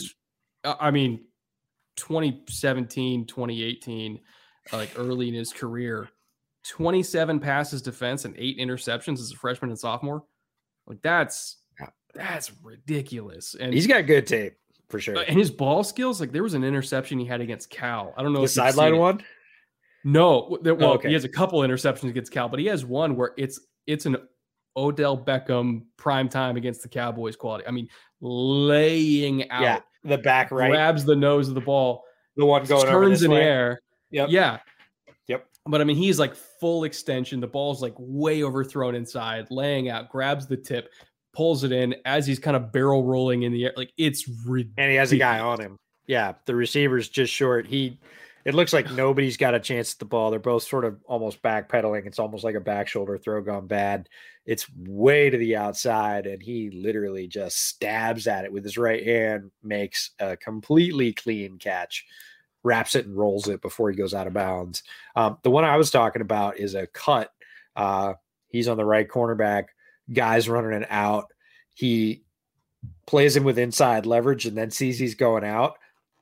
Fires across his face, grabs the ball, toe taps, and like flips that was it to the bench. The one against Arizona. Yeah, he had that transition where it is foot in the ground, hips open, firing to the sideline. We say click and close, and click and close for him on that play was staggering because he was a couple of yards inside on leverage and saw the out and went, nope, mine, and made it look supremely easy. Like the receivers literally stand there like, damn, I should have come back to the ball. I thought he was over there off my hip, and he just took that, went tap, here you go, flip by, and made it look easy. He's very good. Melifon was another guy that he's a tremendous athlete. You see some okay corner reps, but then you see some really good mental reps from him. And you see him understanding. There's one where he's moving across the formation, starts his right corner. They motion his guy across. And as he's coming across, he opens his vision, sees the play setting up, obviously recognizes it on tape, and breaks deep as he's coming across. Instead of tracking his guy straight across underneath the linebackers, he realizes, no, they're going to roll this down the sideline. This is a boundary throw to that guy. Basically completely breaks coverage, says my guy's not a factor, right? My guy's just moving me. Breaks, and because he opens that angle, makes a play on the ball for the deep shot on the receiver, which was not his guy. Again, all the way across the field, but he saw it basically as he came across the hash. He's like, nope, I got it. And he breaks it open instead of staying flat in motion and is able to make a play way down the field on a guy that's not his. That's the kind of thing from a corner that gets you really excited because that mental processing mixed with great physical skills. Melifon was a 9.69 in RAS. That's the kind of thing that gets secondary coaches excited. Smart players in the secondary that have great physical skills like a Debo and Melifonwu. Let's talk about safeties here because there's one in particular that I'm obsessed with. I mean, there's so many safeties in this. Like, I don't have just one Eddie Jackson. I don't have just one Darnell Savage or Jesse Bates this year. I have like a whole litter of safeties that are going to go, day 2, day 3 that I'm obsessed with. James Wiggins from Cincinnati is one of them. You also have Tyler Coyle, Derek Forrest, the other Cincinnati guy who's also a freak, and then Caden Stearns from Texas, as if Texas didn't have enough great Another athletes. Texas athlete. Weird, right? Why don't you take us through these four? Because I broke these into sort of the dime backer. You can call it strong safety, close to the line, supporting the run, covering tight ends. Tyler Coyle from Purdue, a 9.83. Almost nobody's saying his name, and it's because he's not a deep third safety. He's not going to be covering wide receivers out of the slot deep down the field. If he is, it's probably not going to be pretty. But in terms of height, weight, speed guy that can deliver blows near the line, Tyler Coyle, 9.83 for Purdue. Guy to look into in that, again, heavier sort of dime backer role. The other three are coverage safeties. James Wiggins, who I really like as well, 9.7. Crazy athlete. And then Derek Forrest, his running mate, who's a little bit shorter, but also really fast, a 9.69, 1 point off. And the ridiculous fact is 2 of the 3 top-rated RAS safeties in this draft played at Cincinnati, and it was Wiggins and Forrest. They are number 2 and number 3 on the list overall. Not enough people talking about Wiggins for sure. Forrest, I think, is sort of a sleeper special teams guy that could find a role as a third safety as more teams roll towards third safeties being the norm for a lot of their dime downs. And then Caden Stearns, Texas, enough said about Texas. He was a 9.59. Again, guy that's going to go in probably the 5th or 6th, but has a tremendous athletic profile. Again, safety's pretty competitive. A lot of athletes at safety in terms of RAS. So again, being a relative score above 9 as a safety means you can move. You're probably pretty strong, and you are above. You have to be above about 5'10" because safeties tend to trend a little bit shorter than corners overall. So the lack of height doesn't hurt you as much. In fact, Derek Forrest is a little bit shorter. Wiggins is right about 6 foot. But it doesn't hurt him as much because he's blazing fast, which reminds me of another pair of safeties. Just like we have pairs of edge rushers, right? We've got pairs of safeties from Georgia, from Cincinnati, from Oregon, and then, of course, TCU. And both of those guys are going to go a lot higher, and more, and Ardarius Washington. But Ardarius Washington, shorter, reminds me of Derek Forrest, fast, powerful, but not super tall. And that's going to limit his profile with some teams. But those guys are tremendous athletes as well. A lot of athletes, both at the top and down the board in the safety class. So both of the Cincinnati guys were coached by Marcus Freeman, who was at Cincy last year. He's going to be the new DC at Notre Dame. You talk to any high school or college defensive coach in America, they were all looking at what Cincinnati was doing last year schematically, because they were just doing some kind of crazy shit. And I was talking to, because Vass was doing like a whole study on it. And so we got on a Zoom call one night, and I was like, explain to me what's going on here. And he was taking me through all the kind of little interesting stuff they do, where like they line up in like a 3-down front, and then they had this big, like 250-pound linebacker. Again, they're one of the few teams that had one, and they would just use him to basically blitz into under fronts or over fronts, where it's like, we never really told you what we were going to do. We were going to put 3 guys on the line.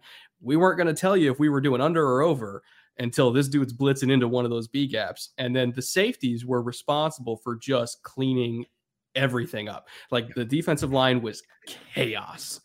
It's like, we are getting up the field. We got this big son of a bitch who's just blitzing the B gap. Everything's getting spilled outside. So we need these 2 athletes that can get outside and make plays in space. They did drop 8 a lot. So it's like, you have to click and close and make tackles, which he was doing. He played a lot of overhang. So he was handling slot receivers and run responsibility. Like, both of these guys really were, but Wiggins was the one that stood out to me in terms of like size, explosiveness, tackling ability, playmaking. Like he did some stuff that I was like, man, that's bigger Budda Baker. Like, yeah, he's my guy. When people tell me to shush about Ellerson Smith, I'm like, as long as you don't talk about Wiggins, I won't talk about Smith, right? Because Bears need a safety, and Eddie's great, but they sort of chose to run it back with some guys that are largely special teamers, and that other safety spot is open. And the new DC in Chicago is the former DB's coach, right? Who's going to run 2 high shell, Sean Desai. So I bet he wants somebody that has, again, like you said, a somewhat equal capability. He doesn't want a banger. A lot of people are like, go get a 230-pound, Cam Chancellor clone. Sean Desai doesn't want that. He wants to be able to rotate those guys in shell, especially post snap. And he wants even potential from both of them. And so I'm thinking closer to free, more coverage than dime or banger. And Wiggins is a guy, they can't spend a high pick on it. They're deprioritizing defense and reprioritizing offense. So it doesn't look great to go out and get a guy in the first and say, well, we're trying to make the defense great again. No, but down the board, a guy like Wiggins, who has speed, has a bunch of role versatility, isn't getting a ton of buzz, is a tremendous athlete. Like, I bet Sean Desai is just sitting there like, please, please, let us, come up with a maybe 3rd, 4th round pick where we could get that guy. And there's guys down the board like that, but he is a guy that I think, for his profile in that defense, which is a ton of fun. And the guy that turned me on to this Cincy defense doing interesting stuff schematically was Ted Nguyen. Ted loves them. He's obsessed with them. Yeah, he was like, man, Cincy does some fun stuff. I was like, okay, let's take a look. And as you watch the tape, they're they're variable, right? Yeah, you know this from watching college tape, like I do, that you get to certain defenses and they're doing the same thing. They're doing the same thing they did last year. They're doing the same thing they did last week. Same thing. This is your grandfather's defense, right? And then you get to tapes like Cincy, and you're like, ooh, hey, yeah. Where'd you go? No, wait, what? Back that up. Whoa. Right. Yeah. Cincy's a ton of fun on the defensive side. So both their safeties, ton of fun, and have already had a very varied role in college. And again, you see college safeties that have a very defined role, and they're not probably going to have that in the NFL unless they're coming in as a sub player. Right. So if you're going to be a starter in the NFL, you're going to have to do some of all those things you mentioned that the Cincy safeties have already done. And I think that makes them very attractive to, professional DB coaches. Yeah.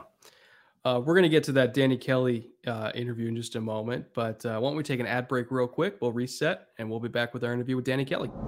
This week's episode is brought to you by Mack Weldon. Mack Weldon is a premium men's essentials brand that believes in smart designs and high quality fabrics. Mack Weldon offers a one-stop shop for all men's basics: socks, shirts, hoodies, underwear, polos, and active shorts.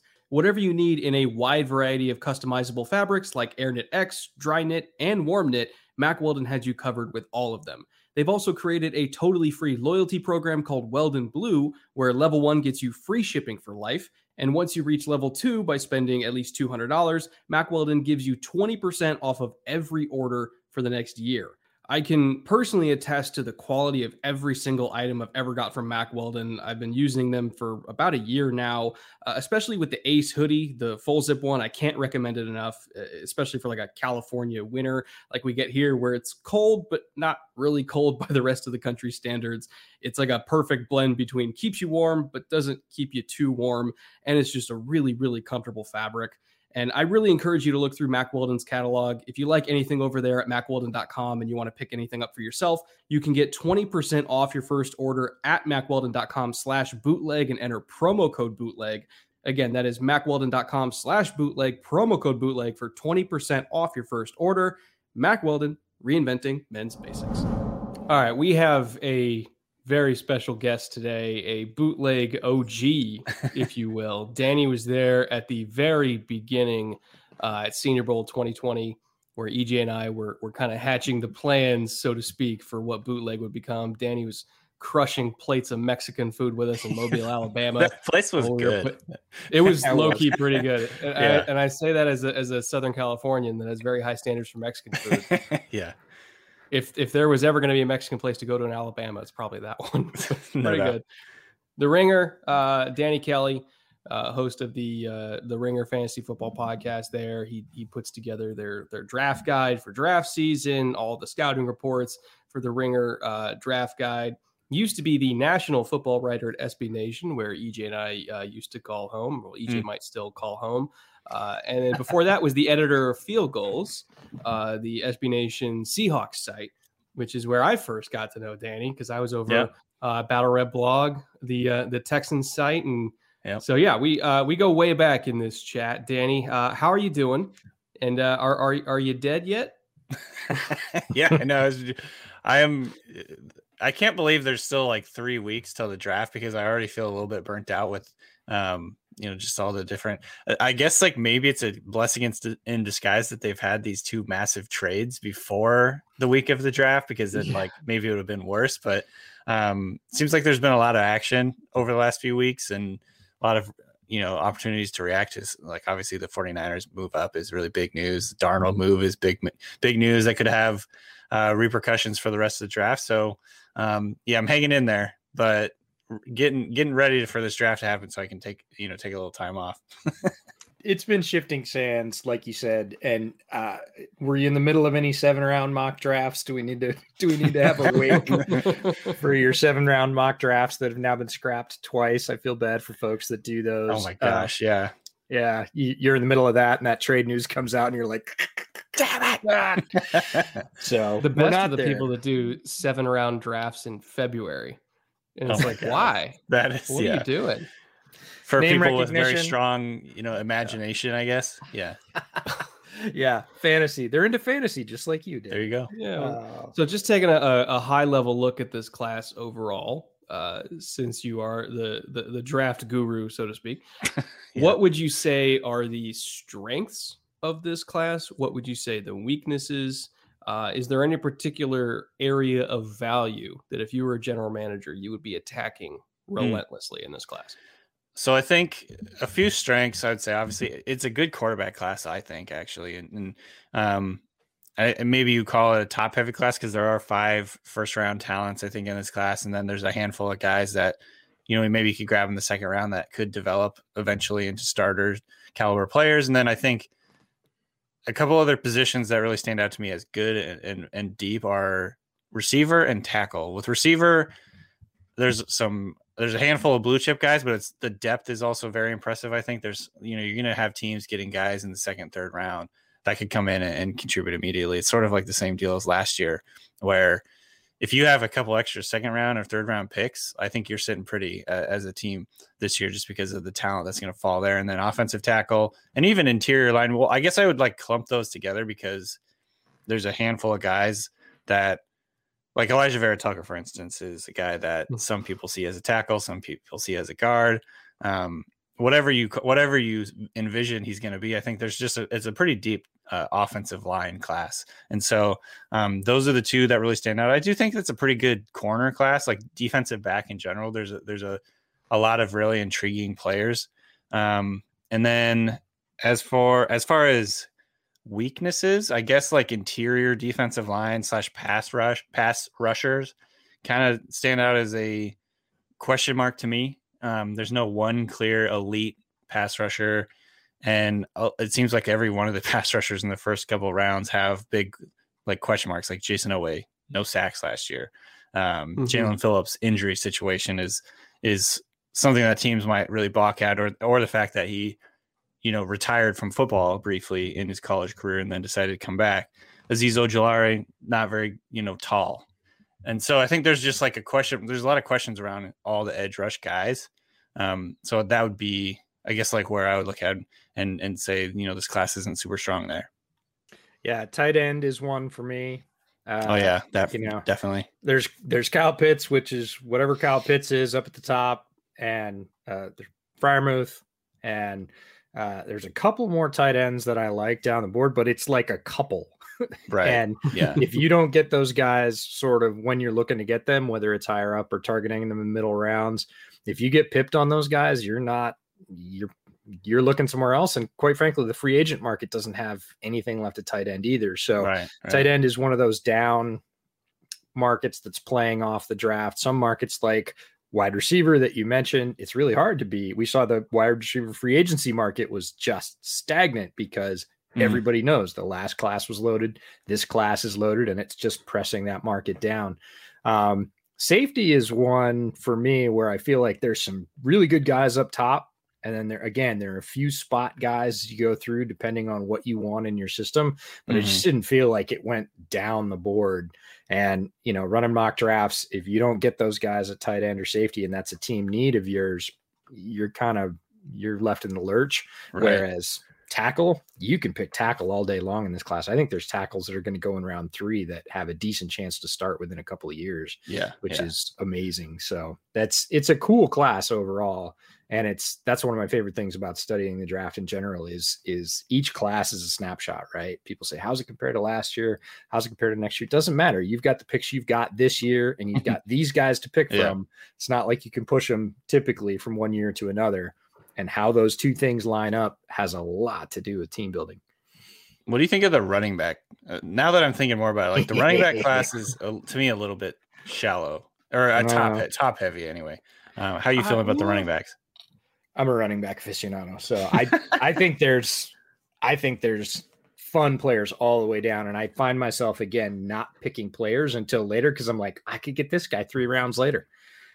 He's 85% of that guy. And again, I like some of the backs up the top, and I see what you're saying about that sort of top heavy crust. If you don't get that top, say 4, I'd wait a bit, but then at the bottom, there's all these guys you're seeing like Ramondre Stevenson in round 5 or 6. Yeah. If he fits your system, that's a really good value. I think it's going to be the year of the day 3 running back. Not that the round 2 guys aren't going to be great, but I mean, Khalil Herbert, Kylan Hill, Ramondre. I mean, Sermon might go round 4, maybe round 3. Like Elijah Mitchell. Yeah, I mean, God, some people down there. Some people are working out Amari Rodgers as a running back. Oh yeah, that's interesting. I mean, Demetric Felton is. I mean, I guess he's a running back, but not really. They're grading him as wide receiver for the most part. But you can play him as both. He's just for sure. He's James White on steroids. Right. Like, James White is a good one. I think there's, as you said, there's so many guys this year, and it's so deep. I will say some of Danny, your skill position comps, like your comps specifically on the Ringer Draft Guide are like one of the most entertaining parts of it. They're money. I saw one. It was God, I think it was for Najee, or no, it was for Javonte, where it was like, hold on, let me find it. I'm scrolling down to it right now. Well, I know you compared Devonta Smith to Apollo Ono, which I got to explain that one.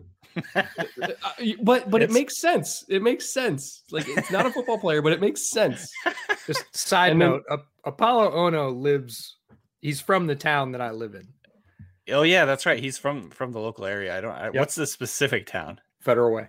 Okay, that's right. But here's his Javonte. His Javonte cop was Josh Jacobs with beast mode mixed in, and so it's these weird wonky comps that when you think about it make perfect sense. Yeah. So the Ono one was something I thought about recently, just because when Devontae Smith is running, to me he looks like a short track speed skater. He just gets on that edge and just goes.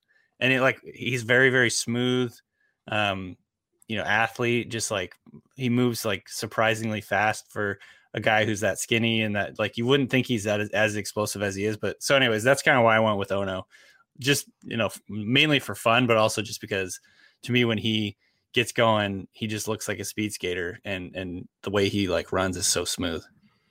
And just when he's like releasing at the line too, like his shoulders get so low to get around press coverage, where it again, looks like a speed skater around in the corner, like the fact that you can maintain like balance and everything like that. It's really, like I think it's perfect. Yeah, appreciate it. It's one of my favorite things about your work in general, not just the draft guide. The comps are sort of the highest form of that, but you have a ton of fun with it. And it's one of the things that attracted me to your work in the first place. And one of the reasons we started talking is we sort of see it the same way, that not taking ourselves that seriously. Yeah. And this is supposed to be fun. I mean, the part of it that we do is not life or death. We're not going to get fired as GMs if we think that this guy's better than that guy. And you bring that to it in a kind of effortless way. And it doesn't matter whether it's in writing or podcast, this, that sometimes people are very different in the written word and then they appear. Right. You're super consistent with that. And I love it. It's one of the reasons it's just fun to read your work. It's excellent and it's well researched and everything else, but it's fun to read it. It's fun to engage with it. And I think the draft comps are sort of like the best of that. It's funny because comps can like make people mad sometimes. That's why I try and have a little bit of fun with it. I made Brett start drinking with a comp yesterday when we were recording or on a live stream. So this was no, I'm not doing it again. You're not going to bring it up again. That's I'll tell you, I'll DM it to you because I don't want my mentions. I don't want my mentions to be a hellscape again. Fair. There was one comp that I really thought was fascinating, and I wanted to ask you this directly. So you have Jeremiah Owusu-Koramoah as your 9th overall player. Yeah. You compared him to Jamal Adams. Do you see him as a safety and not as a linebacker? Yeah. I think he would be a really, really good safety. I think that there's definitely question marks of his projection to the next level as like a full-time linebacker in terms of his ability to take on blocks, just his experience playing in the box. Like he has more slot reps than he does linebacker reps or in the box reps, so to speak. And I think just his skill set, when I was watching him, it reminded me of Adams from the sense that he plays in a lot of different positions on the defense. They kind of like line him up in different areas and ask him to do different things as a blitzer. Sometimes they line him up like kind of off like the overhang spot so he can rush off the edge a little bit. And also just the fact that he's like a spark plug player for them. He's just very energetic, brings the juice on like every snap. Even if he's not involved, he's like running over and jacking guys up, like just like, yeah, I mean, he's like getting guys into it. So that reminded me of Jamal Adams. Stylistically, I think obviously they're a little bit different, but I do see him more in like a safety mold. It's interesting because they've labeled him a linebacker, and he was the Butkus Award winner, I believe, but he's more of like a hybrid defensive back in my mind. So would you, as a safety, how high would you take him in the class or in this draft? And kind of what team do you think makes sense for him? That's a good question. I don't know how high I would go. I mean, I have him ranked 9th. I think he'll probably end up going in the teens, would be my guess. But I just think he's such an impactful player that it would be worthwhile going that high. I don't know what team do any teams stick out to you in terms of like the perfect fit? I've had him go to the Raiders a few times in mock drafts. But I don't know if that's necessarily the perfect fit or just like, put him in that Gus Bradley defense. I kind of like him to the Jets just because Jeff Ulbrich has experience with linebackers that are about that size. I mean, Deion Jones played at 215, 220. Eric Kendricks played at about 220 at UCLA, and he was Eric Kendricks linebacker coach at UCLA. So if he wants to make him a linebacker, he can absolutely do that at that size. Yeah. Or if you just want to run like a big nickel with him and Ashton Davis and Marcus May on the field at the same time and just rotate him continuously at different spots, you could absolutely do. I think the Jets at 23 is probably about as low as he's going to go. I think that would be really fun. Yeah, I would love to see that. I don't know if Jets fans would want another first round Jamal Adams type. Maybe they would. I don't know. I don't know how Jets they're going to get 2 first round picks out of him in 3 years. Yeah. They're going to call up Pete Carroll and say, hey, we got another one. I know. He's the next in line. Anyways, if you haven't gotten to him, I know you've been concentrating on your top 100. If you haven't gotten to him, check out Tony Fields from West Virginia when you get the chance. Okay. If you miss on JOK, Tony Fields is probably 2 rounds at best, maybe 3 rounds below, has a very similar skill set, acts like that spark plug. Yeah. And is just all over the place, can rush, can cover. So he's been my sort of JOK light through this draft. I like it. Yeah, but players like that, it is interesting to see on tape how they interact with their teammates, right? What are they doing? Are they the aggressive one? Are they the talker? Are they up in somebody's face? Or are they just quietly doing their business? They pulling other guys off, or if they're offensive linemen, are they running over to support their guy? You can see all that stuff on tape. Yeah. I think it's a really underrated part of the process. People just kind of look at the highlight clip and go, oh, he's fast. You're like, yeah, but he's more than that. Right. Exactly.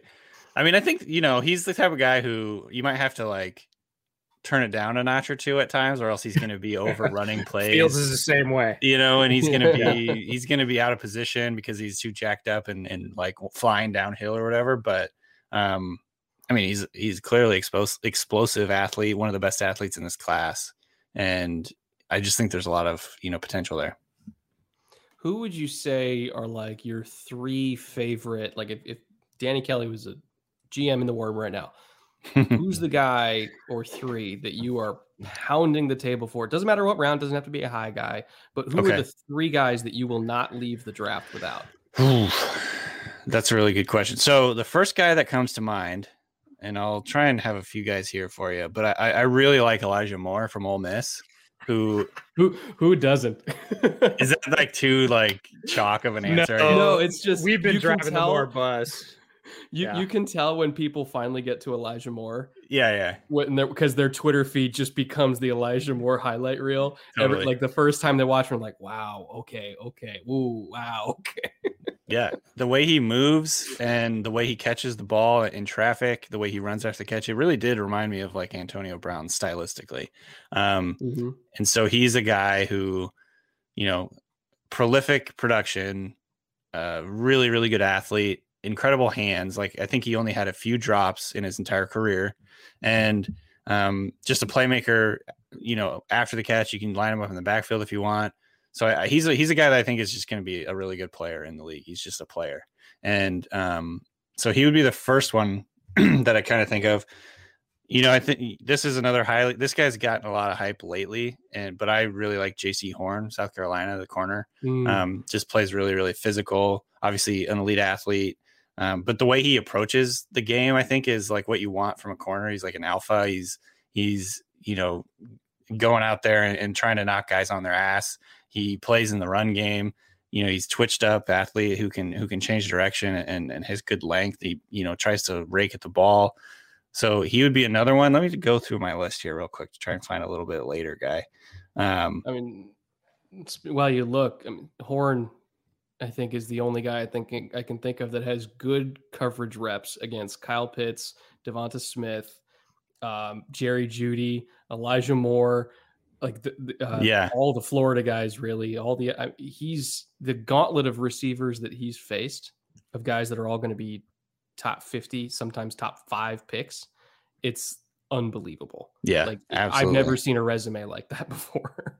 And the versatility, the fact that he can go from boundary to slot to inline cover, tight ends, wide receiver, big alpha outside boundary wide receivers, fast slot guys like Moore.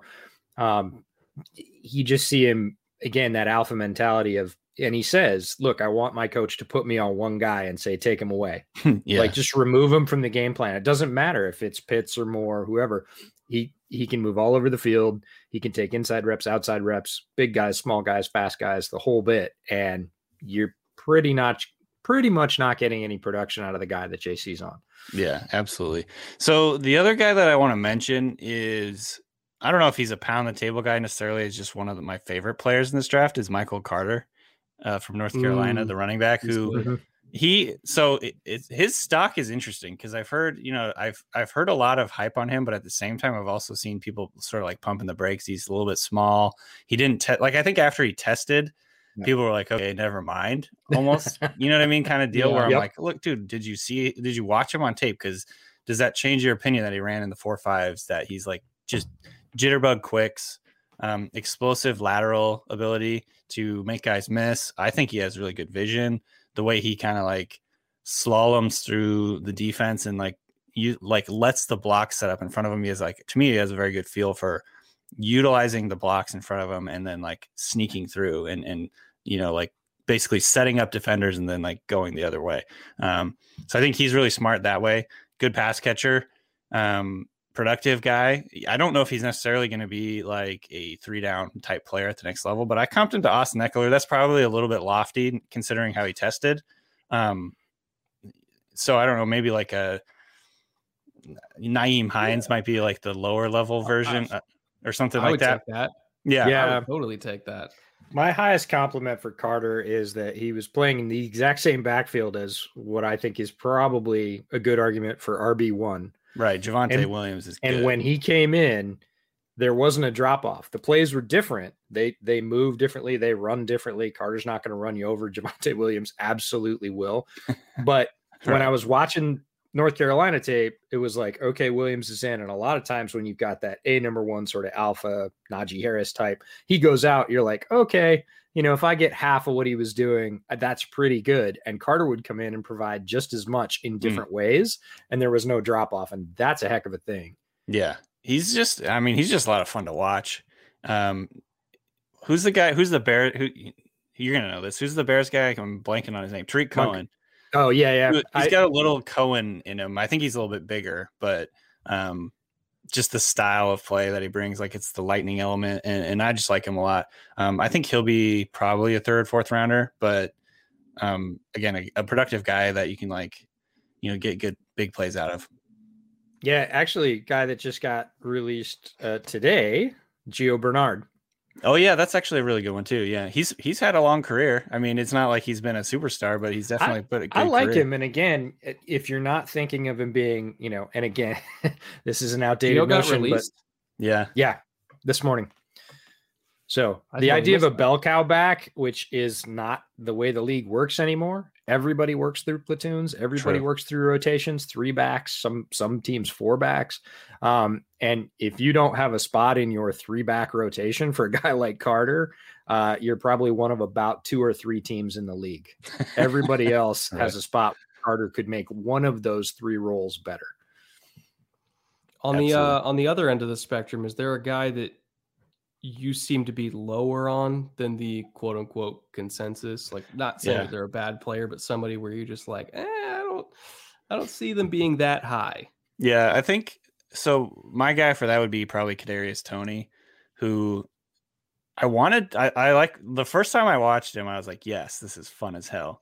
And then for like, you know how some guys, it's like the more you watch them, the more you like them. For me, it was a little bit the opposite. With Toney, it was like the more I watched him, the less, I guess, convinced I was that he's going to be a reliable player early on. I do think he'll develop into a good player. I think and I got him at 44, so it's not like I think he sucks or anything, but like some people have him in the first round and, have him as their receiver 4 or 5 or in that range. I've got a couple of guys I like a little bit more than him. I like Terrace Marshall a little bit more, and I've got Rondale Moore ahead of him. So I guess to me, the question is, where does he land? Because I think that'll be important. If he lands on a team where they're going to try and make him be like a regular, real receiver, where you're like timing and precision and all that stuff, that could be a problem. But if you're on a team where they know that they want to utilize his explosive ability after the catch and his ability to improvise and basically make guys miss and turn plays that shouldn't be big plays into big plays, like he's going to be successful. But I think that, maybe this is just like my fantasy mind kind of like interfering with the analysis, but like he's a late developing former quarterback who is a sloppy route runner. And I could see like a quarterback getting pissed at him. Like if he was like on Brady's, if he's on the Buccaneers, I could see Brady being like, get this guy off the field. Like, you know what I mean? Because he's not where he needs to be at the right time or whatever. And so like that's a little bit with my worry a little bit with him. But otherwise, I mean, I again, it was exciting. It's exciting watching his tape. He's like a very exciting player and explosive, but the jump to the pros worries me slightly. I think I tore my ACL like 3 times just watching him in the Kentucky game. Yeah, it's like just he's chaos. No way a knee bends that way. He's chaos on wheels. That's a great comp. And the conversation reminds me of all the conversations we had last year about Laviska Shenault. Right? Yeah. That Laviska Shenault they play a little bit different. Toney is more pure lightning. He's a little bit faster. Shenault, a little bit more power and will run you over, plays a little bit more like a running back with the ball in his hands. But the concerns that you brought up are the same, right? How good are they as a pure route runner? How good are they on timing? Are they in the right place? Are they developed on breaks and releases? And the answer is no. Get them the ball in space and let them go do their thing. And if you got a team like that, great fit. If you've got a quarterback like Brady or Rodgers or whatever, that's like you missed for the 3rd time, you're not seeing another ball for the next quarter. It's not going to be great for him early on. Not saying he can't get there, but not where he is right now. Yeah. What about somebody that you're significantly higher on than the consensus? Like I noticed you have Joe Tryon at 39, which is probably on the upper end compared to a lot of people. Would you say he's your biggest one that you're higher on than the consensus? Yeah, he's definitely up there. For him, to me, so I think I read this tweet by Daniel Jeremiah the other day that said it was maybe a month ago, and it kind of has influenced my thinking about it. And I maybe influenced it a little bit too much, but like he was basically saying with the speed at which teams get the ball out these days in RPO offenses and things like that, power players like Tryon have a bigger role because of the way that they can be disruptive up front, change the pocket, play the run, be in on all 3 downs. You don't have to have the explosive first step burst that a lot of the like traditional, I guess, top pass rushers would have, because they're getting rid of the ball so fast, so much nowadays that power players can kind of like thrive in the NFL. I think I see him. He's more of a power rusher, like a bull rusher, a guy who's going to disrupt the pocket, change the pocket, give offensive tackles a really hard time. And then I felt better about like ranking him that high. Obviously he didn't play this last year. If he did, it was like very briefly. No, he didn't. Yeah. And then, so that's a big concern. And the lack of experience is a big concern and all that, but he has really good length. He tested really, really well. And I don't know, I'm just kind of excited about his potential. But I would acknowledge, I think that he's probably higher than most. And I think that power player, point where teams are going to be able to use a guy like this on the defensive line. That kind of stuck with me. Yeah. Two things about Tryon. One, the way Levi talks about him on Wuzuriki, Levi loves that guy. And look, they're teammates and that happens, but the way he speaks in glowing terms about what Tryon was doing last year before he opted out. And the other one's a question for you. Does Tryon remind you at all of Lawson? Like just power, like pure power. Yeah. Sure. Which one? Shaq or Carl? Carl, thank you. Okay. I was thinking of Carl when you said Shaq is not the first thing in my mind. No, Carl Lawson, right, ended up going a little bit later. There were injury concerns with the knee, but when Carl Lawson was there in like the 4th round, I was like, what are people doing? Did you watch his tape? Yes, he's not classic run the arc, but he gets there. And one of the ways that Lawson gets there is get inside, lock that arm out on the shoulder and just the long arm. Yeah. And you see Tryon do that occasionally. He doesn't do it enough. It's a consistency thing, but the potential and then the testing. And we were talking about this last night on the live stream. The NFL loves potential, right? Oh yeah, for sure. Love potential. And Tryon is dripping with potential, had some pretty good tape.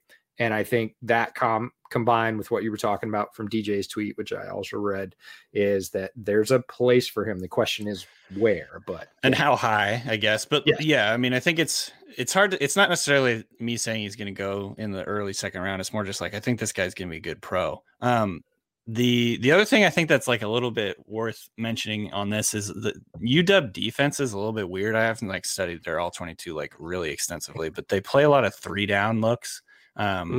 Where it's like he's rushing against 2 guys every time almost.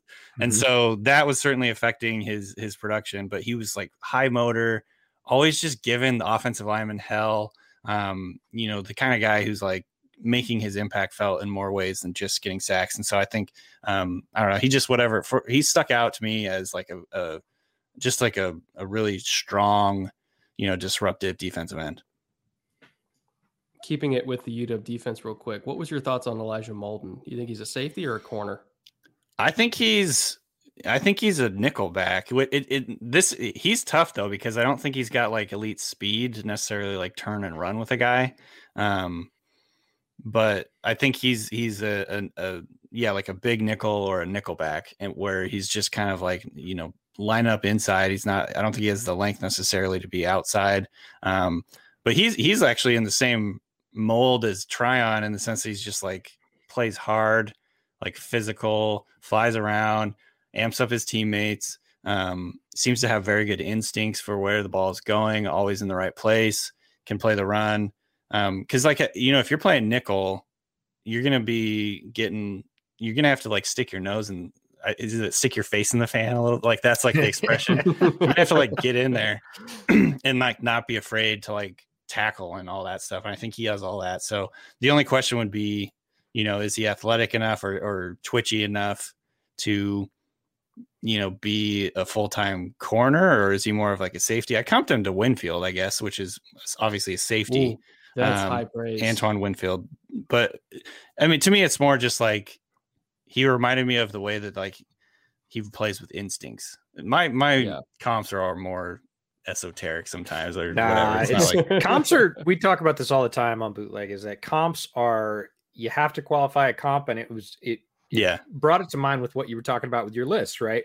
My list represents that I think this guy's going to be a good pro, not that he will be selected in that range or that I think he's worth that in overall value. And you have to say all that stuff, and you have to say the same thing with comps, right? Am I comping him to the college version of this player or the Hall of Fame version of this player? Is it a movement thing? Is it a body type thing? Is it just an attitude thing? There's so much that goes into those, and it makes them really tricky. Molden, I think, is a really good player and a really fun player. I think where he's going to struggle is the area you identified. You line him up on a really fast slot, right? You line him up against Tyreek, you line him up against Kelsey, and it's everybody against Tyreek because Tyreek's faster than most of the league. Right. But he's really going to struggle with guys that have burst on the inside. And they could be a big slot, they could be small. It's the speed, right? If you get long speed and you go deep middle post out of the slot and it's, right, and they ask molding the man up, it's going to be good for about 15 yards. And after that, it's probably not going to look great. Right. Yeah, exactly. And I think you really spot on your description of like the comps. Like a lot of times it's just how they move. It just reminded me of a guy, or like, it's one of those things where you have to qualify it to when people ask. Or else your co-host gets really, really angry. Let me look up your comp for J.C. Horn, who I've just become obsessed with, especially Willie. I'm going to ask you, Danny, I'm going to ask you about J.C. Horn because you said one thing that pricked my ears up. You said he plays the run, and that's the one. It's not a knock because he's really physical, right? He is the best long press corner in this draft, and that means that you're physical, right? You can get up and control guys, even big guys. But he doesn't play the run that well. Like he has all the tools, but there's at least one tape that I watched that he didn't make a tackle. Like Not he one. just was like, he just running with his guy. No, and he totally erased his guy. Right. But a run came to his side. He'd just be like, okay, guys, clean that up. Can you guys take care of that? Yeah. Which is weird because he's super he's fast, free, super physical. Yeah. If he's free, he'll make the tackle. It's when if he's on a block, he'll stack on a block. He's not going to be blocked very well, but it's the disengaging and getting off inside that can be a little bit, because like I've seen him in the Auburn game, like completely blow up a receiver and make a tackle. Yeah, I think everybody that's the pick. That's the play I have in mind. It's probably why I even said that, but yeah. So it's like he can do it, but then you watch. That's the thing. You watch the LSU game, and it's just sometimes he'll just kind of watch, and he'd be like, "Well, I'm holding the outside, guys. You go get him." There's a lot of that, and it's so strange because a lot of times when guys do that, like you said, Danny, they're afraid to stick their nose in the pile, or I don't want to say afraid because I'm not calling out somebody's character. I'm saying they don't want to. They don't have a lot of desire to. Tackling is a desire. It's a want to thing. It's like playing special teams. And, some guys just don't want to because they really can't. And he can overpower just about anybody he faces. And you see him be aggressive and physical against receivers off the line, which are a lot of the same skills that you're going to use supporting and holding an edge in a run game. He just chooses not to a lot, which is really interesting. But that's fair. His value is so high as that sort of top flight air to air eraser that, you can overlook it. It's one of my nitpicks on corners if they don't really support the run hard all the time. But with him, so you must not like very, very many corners. Well, I had a big problem with CJ Henderson last year. Yeah. Because he really didn't like it, and we actually correctly called the play that he would face in week 1. We were like, if we were an opposing offensive coordinator, we would run ISO. Run ISO and make him, they ran crack toss with Derrick Henry on like the first series where like, there it is. Right at him. There it is. Go ahead, Brooke. Buck up.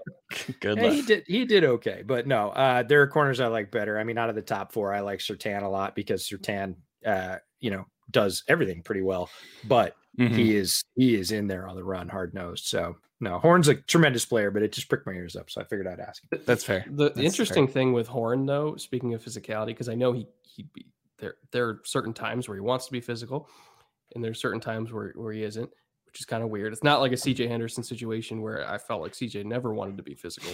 Like we see it with JC. As a pass rusher, JC Horn's really good. Like just as like blitzer, like blitzer, yeah. Yeah, but like he doesn't just like run into a block and be like, I'm occupying my guy. Like he'll legitimately kick the ass with the tight end that's blocking him. Yeah. And go get a pressure. Like it's weird. It's just, he's an interesting evaluation. He can turn it on for sure. That's the thing that catches me in that is you would expect that guy because he can turn it on, because he has the physical skills, because he has the bent, and he looks like he likes doing it on the blitzes. Right.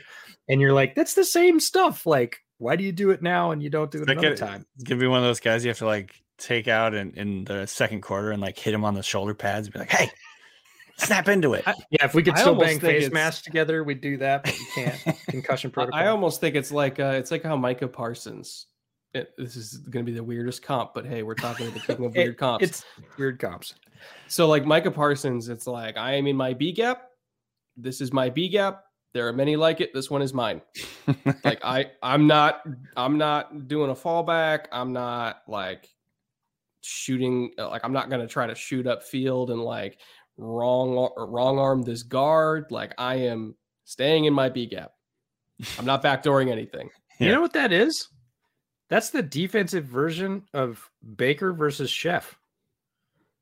What? What do you mean? So Mark Schofield talking about quarterbacks, and he has this really interesting analogy of Bakers versus Chefs. And Bakers are the guys that are like, no, my read is post, in, hook.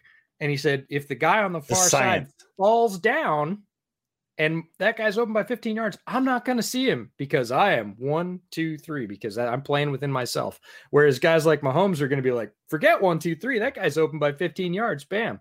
He's a chef. He improvises, right? Bakers, you have to be very precise and you don't deviate. Yeah. Chefs, you're like, it doesn't taste right. I'm going to add some of this, right? And he talks about chefs versus bakers, and that's a defensive version of a baker, right? He's like, right here, on recipe, right number of milligrams, right heat, right time, not going anywhere else.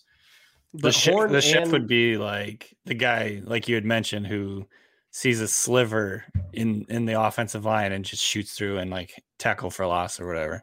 Yeah, it's like Luke Kuechly.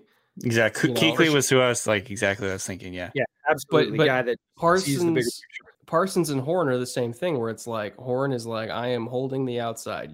Everybody else handle, like I'm doing my job. I'm not going to come off that. Because if I peek, he's a force player or whatever. Yeah, he's a force player. And Parsons the same way. It's like I'm taking this gap. I'm not wrong arming the guard. I'm not backdooring. I am taking this gap. Yeah, it's up to everybody. Yeah. Which then I watched Owusu Koramoah and Parsons back to back, which is probably a mistake on my end because Owusu Koramoah is a chef.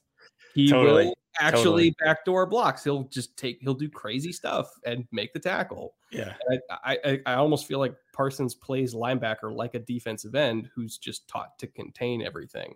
He was a defensive end, you know. I know, yeah, but he plays like sense. it. Yeah. Hasn't grown out of that yet. I mean, that's that's a great point. I like that. My one thing with Parsons though is people always bring up like the Memphis game of like, oh, look at these instincts. He's getting all these tackles for loss. I'm like, it's a run blitz. Like he's going to do that anyway.